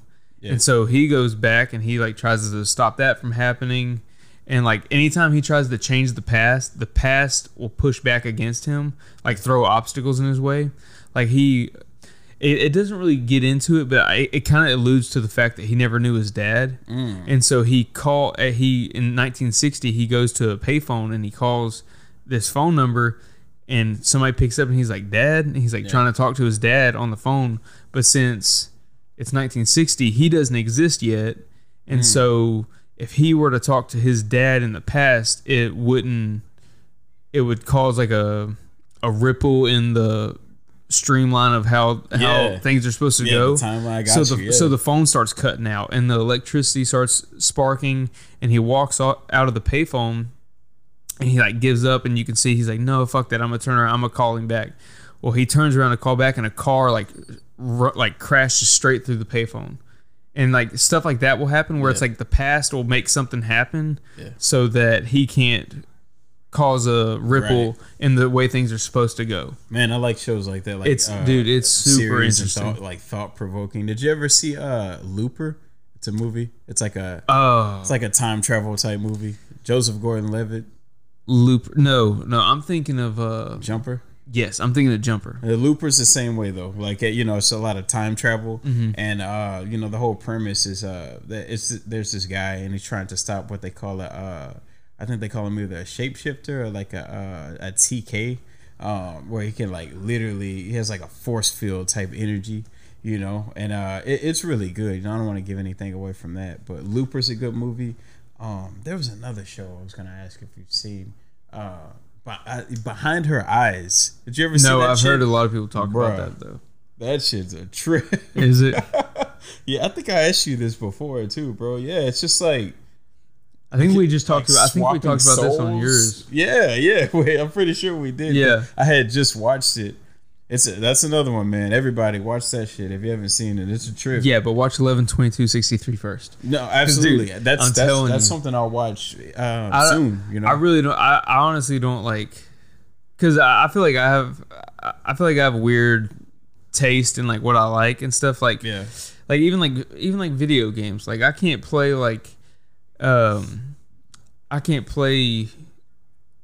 games that have like let me think of. Like it has to be realistic is what I'm trying to get at. Yeah. It has to be realistic. Like a science fiction type. Yeah, if it's some like Star Wars shit, like I'm Halo? Like I'm out. I'm out on Halo. Man, Halo is my shit. It has to be real. Yeah, it has to be realistic. So like I feel like I have a weird taste on these things. Yeah. But watching this, like everything that goes into this show, and also this is what's to me I like about it is like it's an original idea. Yeah, like time travel is not original, but like the way they structure it, as far as like time pushes, like the past will push back against him and throw him obstacles. Yeah, like not.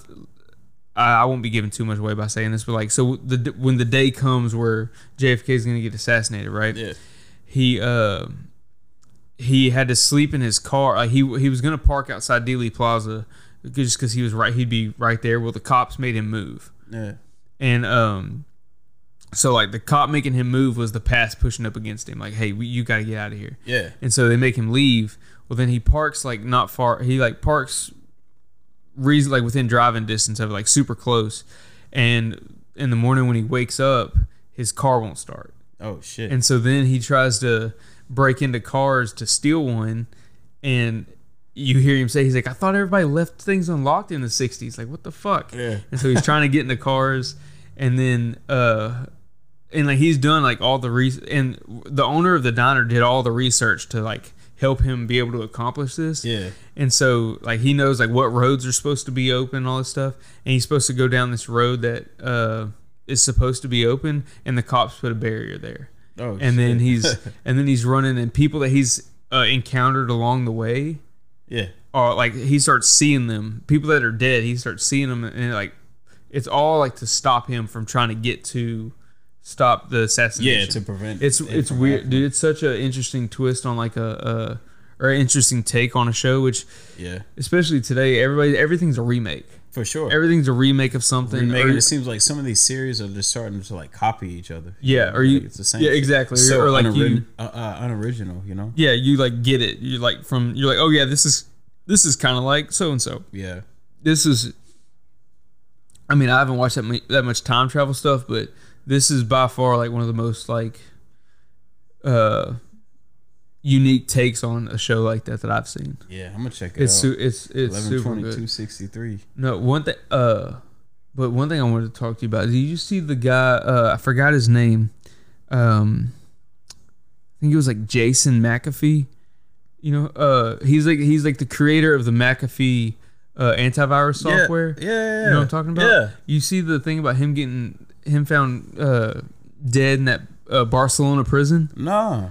Bro. What? So this was recent? This is recent. What the fuck? So I forgot. I wish I knew his name. I'm just gonna call him McAfee. Yeah. So McAfee, he, like I said, he's the creator of the antivirus, the McAfee antivirus software. Yeah. Well, I don't know how long this was before, but he had wrote a letter. He had made a statement or something, and he said, he's like, because the same thing happened with Epstein. Epstein, supposedly killed himself allegedly in that prison. Yeah. Which I think we all know at that point, like, no, somebody. John McAfee. John McAfee. Yeah. Okay. Anyway, so John McAfee, he said, because I guess he had to have known some information. Yeah. Because he made a statement and he said, he was like, if y'all find me dead in prison, which I don't know what he was in prison for to begin with. Yeah. But he said, he's like, if y'all find me dead in prison, what did he say? He said something. Basically, he said, it's like Epstein, like I'm not killing myself. Yeah. I'm not going to kill myself. Is basically what he was saying. And they found it. Or he said, if y'all find me hanging in a prison, basically like I didn't do it. Like it's like an Epstein type thing. And they found him hanging in a Barcelona prison. Oh yeah, bro. For sure. That's fucking wild. There's questions that need to be answered. Yes. That probably won't ever be answered. No, but Damn, I gotta I'm gonna go fucking like research that shit. So you didn't hear about that at all? Nah, bro. Like, well, I've been like when I tell you I've been. Oh yeah, you've been out. Yeah, bro. When I tell you I've been off the grid for real, bro. Like it's, if it doesn't pertain to like cars or just like self-help shit, that's it. Yeah. I thought about getting a dog. Just don't. Nah, I really can't. I can't afford a dog in a sense of time and attention. Yeah. Right now, but I thought about getting a dog. You need something like a snake that you can just leave there. You can just like tell what to do and it doesn't listen. It's just sit there. It's good with it wants to be left alone. I think that's snakes and spiders are two things I dislike the most on this planet. Like I can't deal with it, man. Snakes and spiders are very white to have anyway. You know what I mean? A black dude with a snake. Yeah, bullshit. Dude might be a serial killer. That's one thing that's one thing that still cracks me up every time I see it, because it's like, yep, that's what we do. It's like you'll scroll through TikTok and anytime you see somebody like holding an alligator or out fucking with any wild animal that's wild, like not trained, it's always a white person. Yeah, well, I was listening to jumping off a big cliff into some water. Yeah, always a white person. People shit. Like, white people shit. Santino, he had Dave, Lil Dicky on his show, and they were talking about like just being in elementary and like mooning other kids, like showing your ass, and they were like, that's such a white thing. That is such a white thing. They were asking Gator, like the DJ, like if he's ever done it. He's like, nah, bro, hell no. You don't do shit like that. That's what, dude. My seriously, one of the best people that I've ever came across, as far as like what she taught me and just like spending time around her, was my former coworker. Yeah. I still call her like, my other mom. Yeah. And she was an older black woman, and she said she was my work mom. Like, dude, because it was my partner. Like, me and her sat next to each other for 4 years. Yeah. Man, like, I went to her son's funeral. Like, it was like we were close. Yeah. But she was like super honest and like. And she had the same sense of humor that I had. Yeah. Like I could say some fucked up shit and she would know, like, I don't have any ill intent behind it. We're just talking shit. Yeah, and like dark humor. Yeah. And she was funny because like, it's like she was black and she would talk shit about black people. Yeah. Like she was like, all these ghetto motherfuckers doing and then like I'd be making fun of like shit that white people would do. Yeah. Well, sometimes me and her would sit there and talk about like, white people, this is such a white thing to do this, and then she'd be like, oh well, black people do this, and dude, the stuff that me and her would come up with is so. For one, this is the thing about like stereotypes is that they're a thing because they're mostly true. Yeah. Now they're not all true. Like white people food does not taste as good as like black people's food or like Hispanic people. Like that's a fact. Yeah. And it's because white people are fucking scared of cholesterol and shit, and they like don't season any. They season with their. If you see, this is one thing we talked about. If white people will season things with their hands. Yeah. If you season with your hands, you're fucking doing it wrong. Period. It's not gonna taste right. Also, in that defense, I had it was a fucking Nigerian lady told me this shit. Mm-hmm. You can see, like, you can add more seasoning to something, but you can't take away the seasoning. Yeah. So if something's bland, I can add some salt to that shit. If I oversalt some shit, I can't. What the fuck am I gonna do? Drink milk? Yeah, that's true. Like that is true. But So there, I mean, I feel like there's almost like a certain logic behind it. I get it, but maybe not all the time. I ain't gonna give you that much. Yeah, no, it definitely makes sense. Yeah. But like, but she, like she was saying, she was like when we were talking about the seasoning thing, I was told her like every time you watch a video on Facebook of like a recipe or anytime you watch any video about somebody like, oh, I'm showing you how to make my smothered pork chops, whatever the fuck it is, if it's a white person, like 95% of the time you're just gonna see their little white hand come into the screen and sprinkle whatever it is on top. It's always like they've got like a pinch of something and they just sprinkle it on top. And then she was like, and that's what we were saying, like if you see like a black person make like a video like that on Facebook, she said they just like spin the top off and just like we take the little salt with the little girl with the fucking umbrella, and just put it on there, pour that shit on there, spin the top off and just shake it on top. And it's so fucking true. Yeah, man. But it's that's like is funny. The stereotype things really are really. They're not a bad thing though. Nah, I think it's fun. People take offense to it, but like, there's some shit that really, I mean, it's just fucking true. Yeah, it's just and not like racial shit, like things that are like fucked up to say that are strictly like you're saying it to be an asshole. Yeah, but like things that just like, you know, culturally, this is what these people do. This is what these people. It's I think that's what makes like Hispanic people enjoyable though. You know what I'm saying? That's what makes everybody different. Exactly, like having this big ass melting pot of just the most. And if you're not able to joke about each other's faults, like then what the fuck are we doing? Yeah. Someone asked me the other day, like what makes me personally laugh. I told of course, Jim Carrey.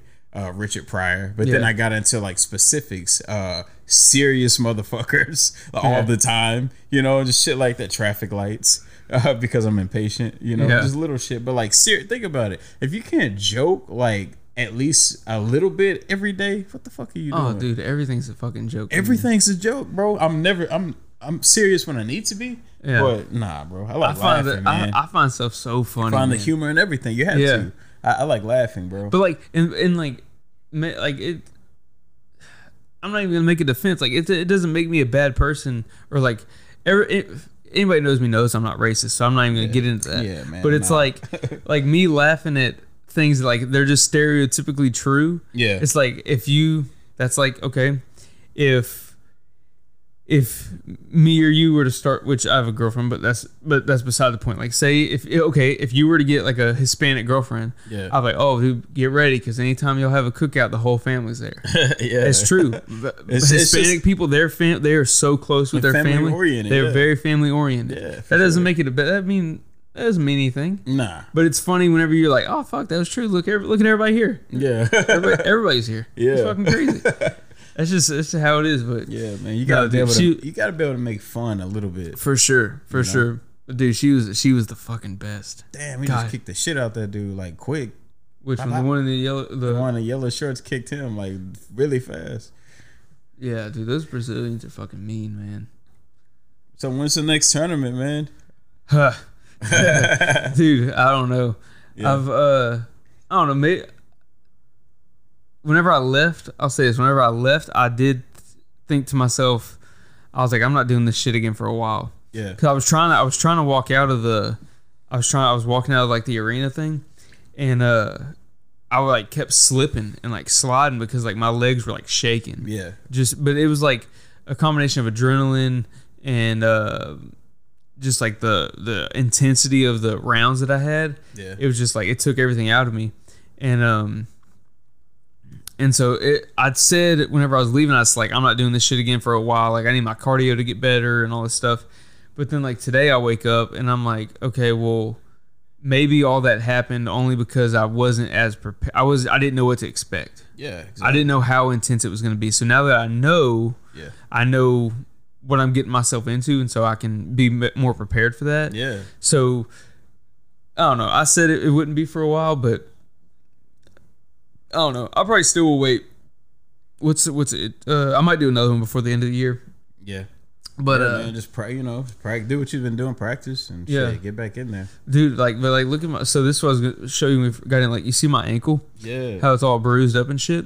So that is from. This is from the one no-gi match I had. Damn. So and I'll show you the videos when we get done with this, but like, so the two of the submissions I had were with this, with what you call a straight ankle, or that's just like it's just a straight ankle lock. You basically just take their foot and give me your foot. Your foot. So what you do is you take their foot like this. Yeah. And then you just straighten their foot out. I'm not gonna do it to you like fully. Yeah. But that's what you're doing. You do this and you straighten the foot out and you pull on the Achilles. Yeah. So in the no-gi match I had, the guy grabbed my ankle, but he grabbed way up here. Yeah. So he was here, but you need to be here. Okay. So that's where this comes from? That's what this comes from. So like, let me see your foot. So if I'm squeezing on you up here, it'll hurt. Yeah. But I'm not gonna break anything doing this. Yeah, for sure. But if I come down here, like way too much. I can put a lot more pressure on it. Right, and there's more grip down there as well. Right, and but that's what you're trying to do. You're trying to straighten their foot out. Fuck. And put all that pressure on like the Achilles and everything. So I mean, this is from which I lost this match. But not even from this. Yeah. So like, dude, I'm all bruised up and beat up from this shit, and it was like, damn, man. Nothing. And like this one, that's what was funny about this. Like, so he grabbed it and he was like squeezing and pulling. Yeah. And I was literally just sitting there like, yeah, because there was too much leverage. Well, it's like you could tell which. This is something that I didn't realize. Like Ruben has told me this countless times. Yeah. But it's something that I didn't realize until I went through it. He was saying like he always talks about like the level of like people don't know how to properly do leg locks and this type of stuff. Yeah. Well, and he teaches us all, like, even though like I know a bunch of leg locks that I couldn't even use in the tournament because your white belts aren't supposed to do them. Yeah. But I've got good at the one I just showed you. Yeah. And so he grabbed it and like if you have the knowledge about it, like I knew by where he was squeezing. Yeah. I was like, I'm good. Yeah, because he can't do anything right there. Exactly, it can hurt, and like you see, it's bruised up. Yeah, and swollen a little bit. I mean, but it's not gonna hurt as much as it should. But I also knew there's no way he can break anything. Yeah, because if he were to for him to break like my tibia from squeeze, he'd have to be like an actual gorilla. Yeah, like you know what I mean. Like he'd have to be an actual gorilla to just break my tibia from squeezing it. Yeah. So where he was pulling, I was like, all right, dude, go ahead. And I was working on his, trying to do something. And I was a lot closer, but I still ended up losing. But it is what it is. But no, dude, it took a lot out of me, man. It was hard to focus. It was hard to talk after the tournament because I'm sure I couldn't. You felt relieved too. I couldn't get my thoughts together. Yeah, I tried taking a nap on concrete afterwards. Like it was. I think I saw that picture. Yeah, that's what that was from. Yeah. I was like, I'm just gonna go to sleep. I'm done. But yeah, I don't know. Maybe do one more towards the end of the year. Yeah, man. Cool. You gotta let me know, man. I'll definitely be there. Yeah, especially if it's another one out in Houston or something. You're out there anyway. Yeah, a lot. So, what's the word with the podcast? Because you texted me a couple times about maybe doing a solo episode or getting you at least a posting schedule down. Like, what are you thinking? So, I had posted. I had posted like, look, I'm thinking about dropping an episode, or I'm going to drop an episode this Sunday. I said I'm going to, but then like before, because I had like some content to put out, but I'm like, you know what? Let me go and do my boys show first. You know what I'm saying? Before dropping anything. But yeah, I think the next episode, I'm gonna just go back over it, make sure everything is up to speed. I might add some, take away some. But I'm thinking about dropping now every Sundays, to be honest with you. Okay. Yeah, I like Wednesdays. I like that slot, but I think Sundays will just work better. Now, I mean, there's a pro and a con to that. People are out and they like Sunday fun day type shit on Sundays. Yeah. But people are also they have all week to listen to it. Right. Yeah. And they also wind down. And Sundays, people are at home. Yeah. You could be cutting your grass at Sunday. And listen, why not throw on the podcast? Yeah. So, honestly, I don't know. Damn, I don't know when I'll drop the episode, but it'll be fairly soon. Okay. And it'll be a solo episode for sure. You did a solo one? Yeah. You already did it? Yeah. How was it? Yeah, it was honestly, it surprised the fuck out of me because like I'm sitting there and like I had some notes, you know, and I'm going over stuff like just, you know, things, the plans, future plans for the show, but also just like what motivates me a little bit about myself, because I feel like I haven't touched on that a lot for the people that don't know who I am. And like an hour went by like nothing. You know what I'm saying? Like that's what happened to me the first one. I was like, oh God, I'm gonna be like a psych patient in here talking to myself. Yeah, then I did it, bad. And it's like once you start going, like you don't get interrupted. Yeah, you can try to get your thoughts out more clear, and then also and this is for me at least, like me knowing how to do a podcast, like because some guests like they don't know how to do it, and so when you're going, like they just keep talking, and then it makes the edit hard to. Yeah. Like my very first episode, I said something in there that that my boy wanted me to take out. Yeah. But the way me and him were talking, we talked too fast, and to try to find a space where I could cut it, it would have cut out like 3 minutes of the podcast. Right.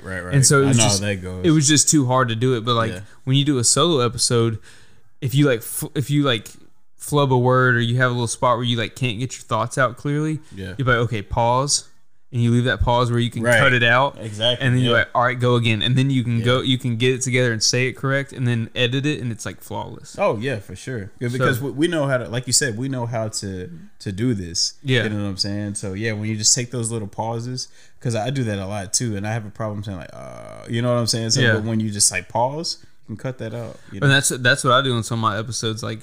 You know, nobody will ever hear it unless I just choose to leave it in. Yeah. But I'll sit there, like sometimes I'll sit there and be like, God, what the fuck should I talk about now? And I'll be in here talking to myself and say that into the mic, be like, what the fuck should I talk about? I'll tell you what. I'm like, oh, I could talk about this. Okay, how do I bring it up? And then I'll sit here and game plan how to talk about something. Yeah. And I'm like, all right, ready, go. And then I'll just make it happen. Yeah. I really enjoyed your episode with Brandy. That was a good one. Brandy's cool. She's super smart. Yeah, man. Yeah, so smart. She knows a lot. Yeah. Yeah. Yeah, I definitely learned a lot in our episode. Yeah, she's fucking cool as hell. Yeah, for sure. You know what I appreciate about her is, and I said this in the episode, I appreciate that she went to school for something. Yeah. And then was like, this is not what I want to do. Yeah. And then even regardless, spending however much money through school or whatever it is, like, because a lot of people will just commit to their degree just because they're like, well, I did all this time. They and settle.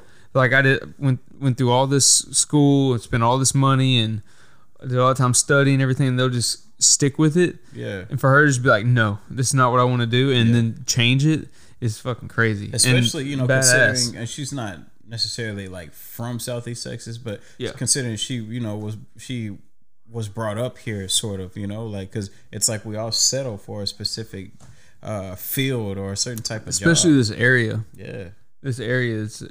I've said it in numerous episodes how I mean there's nothing wrong with the jobs that people settle with. Nah, I'm not talking shit on anybody's job. If you're enjoying what you're doing, or even if you really don't love it, but you make a good living for yourself and you love the money, great, that's fine. But there's people like us who, you know, have bigger goals, and we want to be our own boss, and we, you know, there's entrepreneur type stuff that we want to get into. Yeah. We're like, you know, we've noticed the options that are out there, and we are the people who notice that this is out there. This takes a fuck ton of work, but that's fine. Exactly. I'll do it. And this is, dude, I'm so glad I just remembered this, because I wanted to say this just in case somebody else needed to hear it. Yeah. Because I definitely needed to hear it. I forgot who said it, but they were saying start something when you're young. Yeah. Because this is your chance to do it. Yeah. And we have all the guy energy in the world. Well, the guy that was I forgot, he was asking a question to the guy that was speaking, and he said, he was like, what should I do? You know, should I keep going or should I quit? And he was like, he was my age. He was 26, and he was like, let me ask you something. He said, you're 26? Yeah. And he said, yes. He's like, yes, sir. And he goes, okay, you can fuck up for 10 years and still be young. You can fail for the next 10 years and you'll still be young. Straight up. Because he'd be 30, you know, he'd be 36. Yeah. And so that's what I heard that, and I was like, holy fuck. Yeah. That's exactly what I needed to hear. That's anyone who like wants to go for something, but they're like, oh, I don't know if I have the time. If you're young like that, you can fail for if you're 23. Yeah. Think about it. If you try for 10 years and really not just try, like really try, really put the work in, really study, really advertise like you're supposed to, really give it a real shot for 10 years and you don't make it, you're still 33. Absolutely. And there's a list of like celebrities that like are in that same boat. They're like 40, 50 now. And they're like they've probably been famous for a little bit, but they're like super famous now. Yeah. You know what I'm saying? Like a Oprah, or like there's certain actors. Even like Rogan. Rogan was always like, people knew who he was, but he's like what, close to 50 now, if not 50. He's 50. I think he's in his 50s now. Yeah, and like now he's just like, it's ridiculous fame. You know what I'm saying? But that took time. For sure. It took a lot of time. That's real popular with comedians. It's like when they finally make it. Yeah, for sure. When they finally make it and they get like a Showtime, or not a Showtime special. Well, that's big too, but like a Netflix special or something, because that's what everybody tries to get now. And like that's like a symbol of like you made it. Yeah. Or you start selling out shows and stuff. You hear comedians all the time. They'll say, they're like, okay, well, yeah, people didn't see the 15 years where I was on the road just trying to make it, trying to get open mic spots like and stuff like that. Yeah, and the failures, and that's another thing that. Honestly, I need to work on too, because there's stuff that I want to do that I'm, just terrified to even try. Yeah. But like, and it's not terrified to try. It's terrified to fail and like the embarrassment in front of people that I just got to get over. Yeah. But like, that's like these comedians, like you don't fucking even know, or even actors as well. But we'll stick with comedians. Comedians, like, you don't fucking know how many times that they've been on stage for 15, 20 minutes. Yeah, and bomb. Giving it everything that they going through their whole set that they thought they have really nailed it. Yeah. And nobody laughs. Yeah. And just looks at them like, what the fuck are you doing? Yeah. Or they've got booed off the stage and they have to just eat that and just be like, all right. And they kept going. And then just kept going. And like actors and stuff, it's like you have no idea how many times these actors have gotten something and then or went to an audition and been told no, or they got a show that was green lit and then got told no. There's something happened, the show got canceled. Like you have no fucking idea. Yeah, bro, it's fucking insane. We really don't have it that bad. No, and that's what people around here. That's what I'm saying. Like people who don't, if you anyone who looks into it, they're like, you realize the same thing me and you realize. Everything just takes time. Yeah, it just takes time, consistency, and hustle. That's it, and just putting in the work. That's it. I told myself, of course, people out here in the plants that make great money, but I told myself I want freedom, but I'll hustle my ass off every day. I mean, I rip and run to Houston all day. Constant. So I'll hustle my ass off, and I'll do that for X amount of hours a day or a week, whatever, if it means I can do whatever the fuck I want, I decided to do that. I don't wake up and no one's like, you got to go here, do this. No, I do that because this is the type of lifestyle I want to live. Yeah, I think we all make choices, decisions. Yeah, for sure. And if like I said, if everybody's happy with what they're doing, hey, by all means, keep doing your thing. That's my biggest thing. I just want to be fucking happy. Exactly. And that's it. But to me, this is the thing. What does happiness mean to you? Right. Because to me, happiness means freedom. Freedom. That's it. Mine is freedom. When I think of happiness, I think of freedom. Mine's freedom. Mine is like, if I was able to come chit chat with people that I love, people that I'm interested in, and people I can have fun with however many, once a week, twice a week, eventually I want to get to twice a week. Yeah. Sometimes, hey, maybe more than that one day, but like if I can do that, edit, post, the rest of the week is mine to get the show out there and help other people grow if that's what they're trying to do, dude. And the rest of the week is mine to do what I want. Yeah, do whatever you want. I think the greatest feeling, and I think I just like reached this level recently. It's like I got back on social media or whatever, seeing shit. And I told you this earlier. Seeing shit and like I don't have like FOMO, like the fear of missing out on anything. Like if I want to be there, I can be there. Right. You know what I'm saying? But like I don't fear of, oh shit, I missed it. Oh, what's that? What's going on over here? Like I don't give a shit about that anymore. Yeah. It's just like this whole like free mindset now. Yeah. And I enjoy it. That's another big thing though. Is like the amount of people who like are in our age group. Yeah. Who they're working and they're kind of like, all right, this is what I'm gonna do forever, or they're in school. A lot of people are still in school, so I'm not really talking about them. I'm talking more to the people who have picked a job and they're like, this is where I'm going to be. and they're like still like constant. They're putting so much time into like partying and stuff like that. Still like going out for drinks and stuff. I'm like, if you put fucking half of that time into like trying to create something, and then like I said, stick with it for 10 years, and if you fail, it's you're still young, you're still good. Like you would more than likely be way happier than you are right now. Absolutely, but man. people don't look at that and being like, oh, I'm willing to. They don't realize like if you just give that up, you're good. For sure. It's also a waste of money anyway. And just like self-help shit. Like I saw a post. I forget exactly what specifics were on it, but I mean, just an example. Like we pay what $10-$20 a month for like a Netflix, or better yet, we pay like for our OnlyFans account.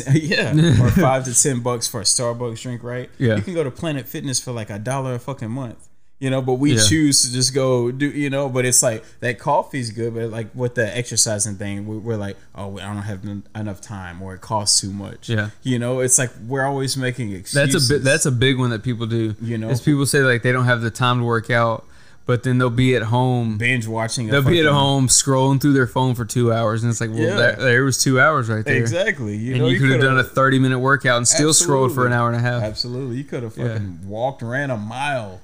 Done anything. You know, anything. Done fucking anything else.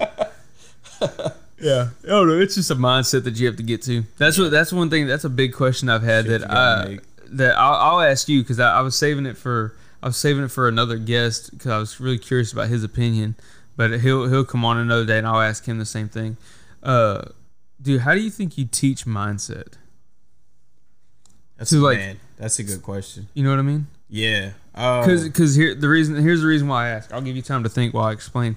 So the reason I asked that is because, you know, I think it was the last episode that I did. I talked about how Bentley was, you know, talking about making money, and then we started talking about baseball, and I explained to him how much pro baseball players make, and he said he wanted to play pro baseball, and I explained to him how hard you had to work to get that. Like you don't just like, yes, you're born with talent, but you also have to work to get to that level. Yeah. Like even when you don't have to work, you got to be working. Yeah.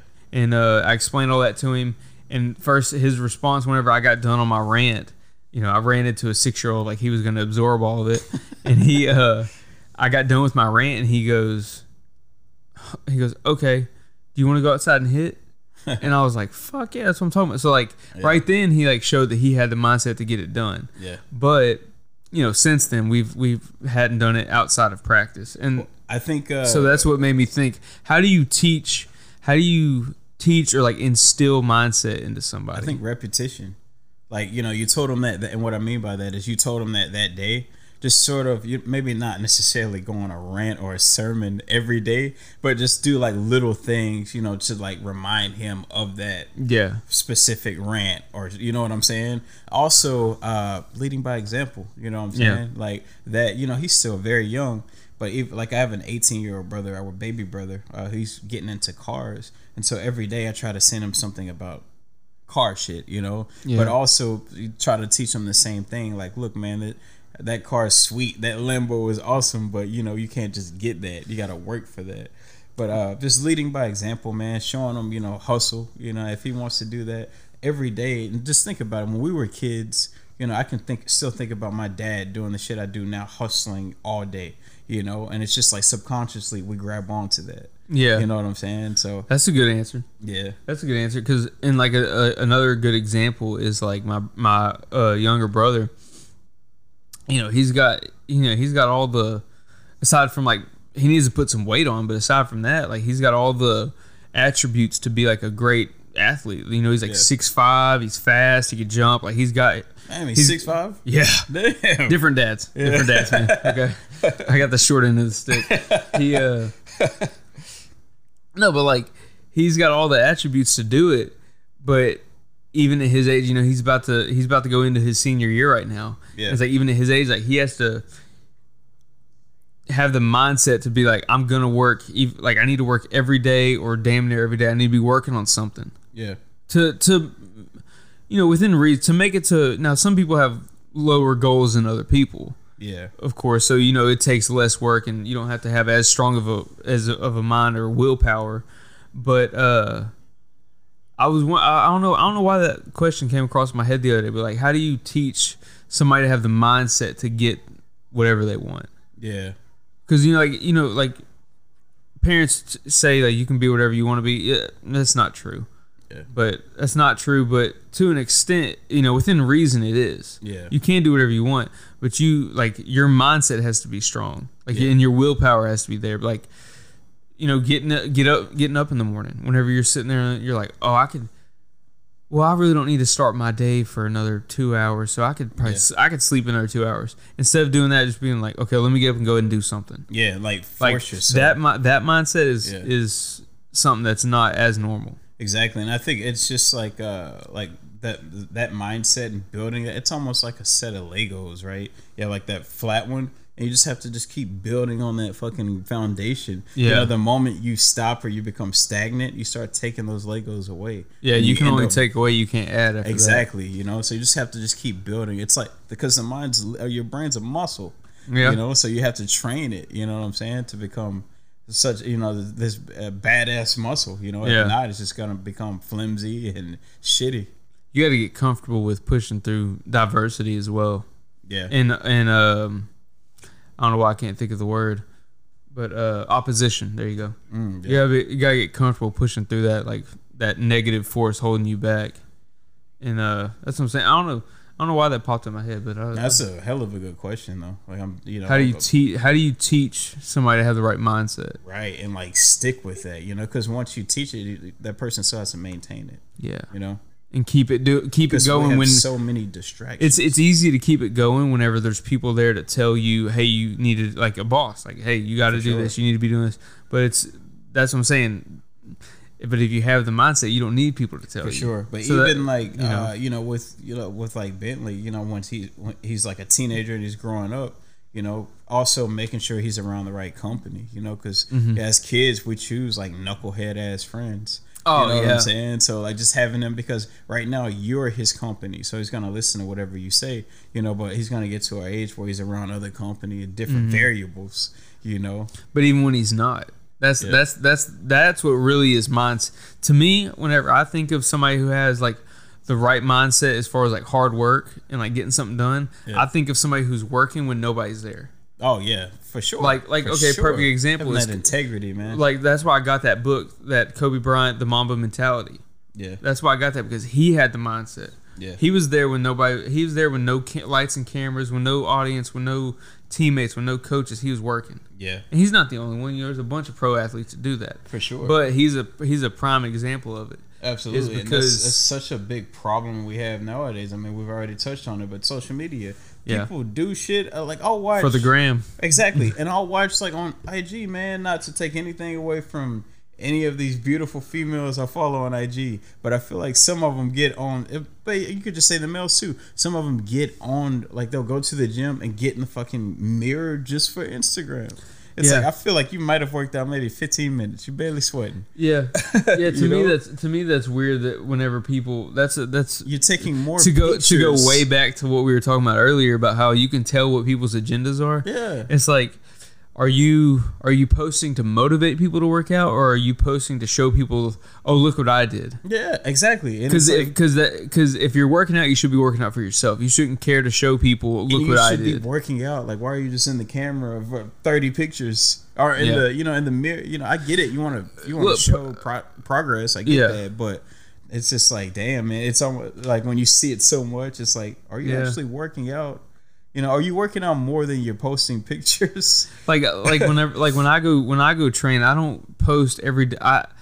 The only time I do anything gym related is I'll share stuff. I mean, it's my sister and brother-in-law's gym. Yeah, like sure. I want their business to keep growing. Yeah, and again, so, I'm not knocking anybody that's posting. I mean, do your thing. You definitely want to show progress, but I just feel like some folks out there are just doing it specifically for. You know what it makes me? Media. You know what it makes me wonder though?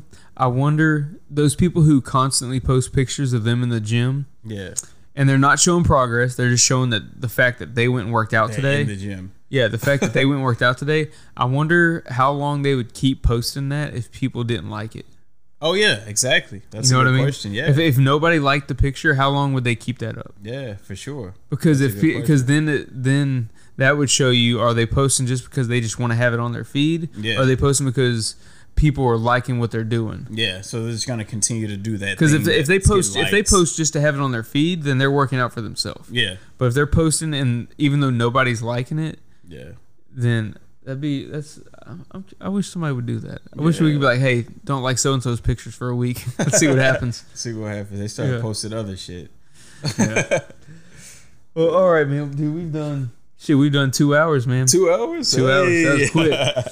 I appreciate you coming, man. Anything you want to let people know? You got anything coming up? So there's not necessarily anything coming up. I just want to let everybody know that whatever it is that you want to do, like, just do it. And that's so, like, cliche to say, but it's just it's so honest and it's so real. You know what I'm saying? Don't allow anything to, like, dictate your life. Like, if you enjoy doing something, if there's something you have a question about or you're curious about, reach out to somebody that's maybe like-minded people, right, and maybe knowledgeable in that field or whatever it is you want to do.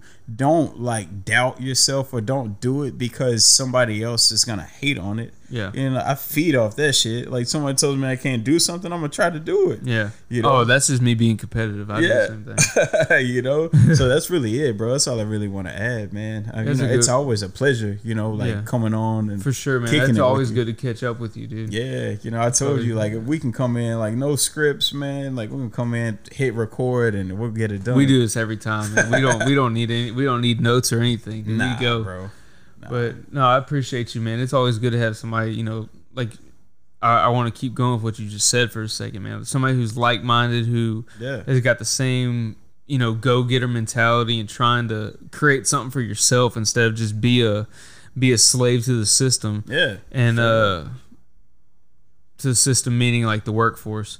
Yeah. But, which again, there's nothing wrong with, but somebody, you know, it's also who you surround yourself with. Yeah. And that's why I enjoy having you on, or having you as somebody who I can reach out to at any time, is because we're cut from the same cloth. We think we think the same, man. We think about I'm gonna go get something, and that's another thing I would tell people, to feed off what you just said. You know, what I said earlier, it helped me a ton, and I'm sure I think a lot of people don't think that way, and I really hope that can help somebody. Yeah. Is especially if you're young, you can try something and give it your all for 10 years, and you know, if you're my age, somebody that graduated with me, you know, we're 26.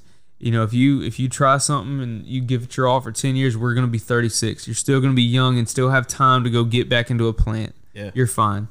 So, yeah, man. And, like, you know, surround yourself with like-minded people who also want to go get something. Because that's another thing. People who if you surround yourself with stagnant people, you're going to become stagnant. You're going to become stagnant. It's like a disease, man. Yeah. And, that's it, dude. But hey, man, I appreciate you coming on. Yeah, for sure. It's always good to have you.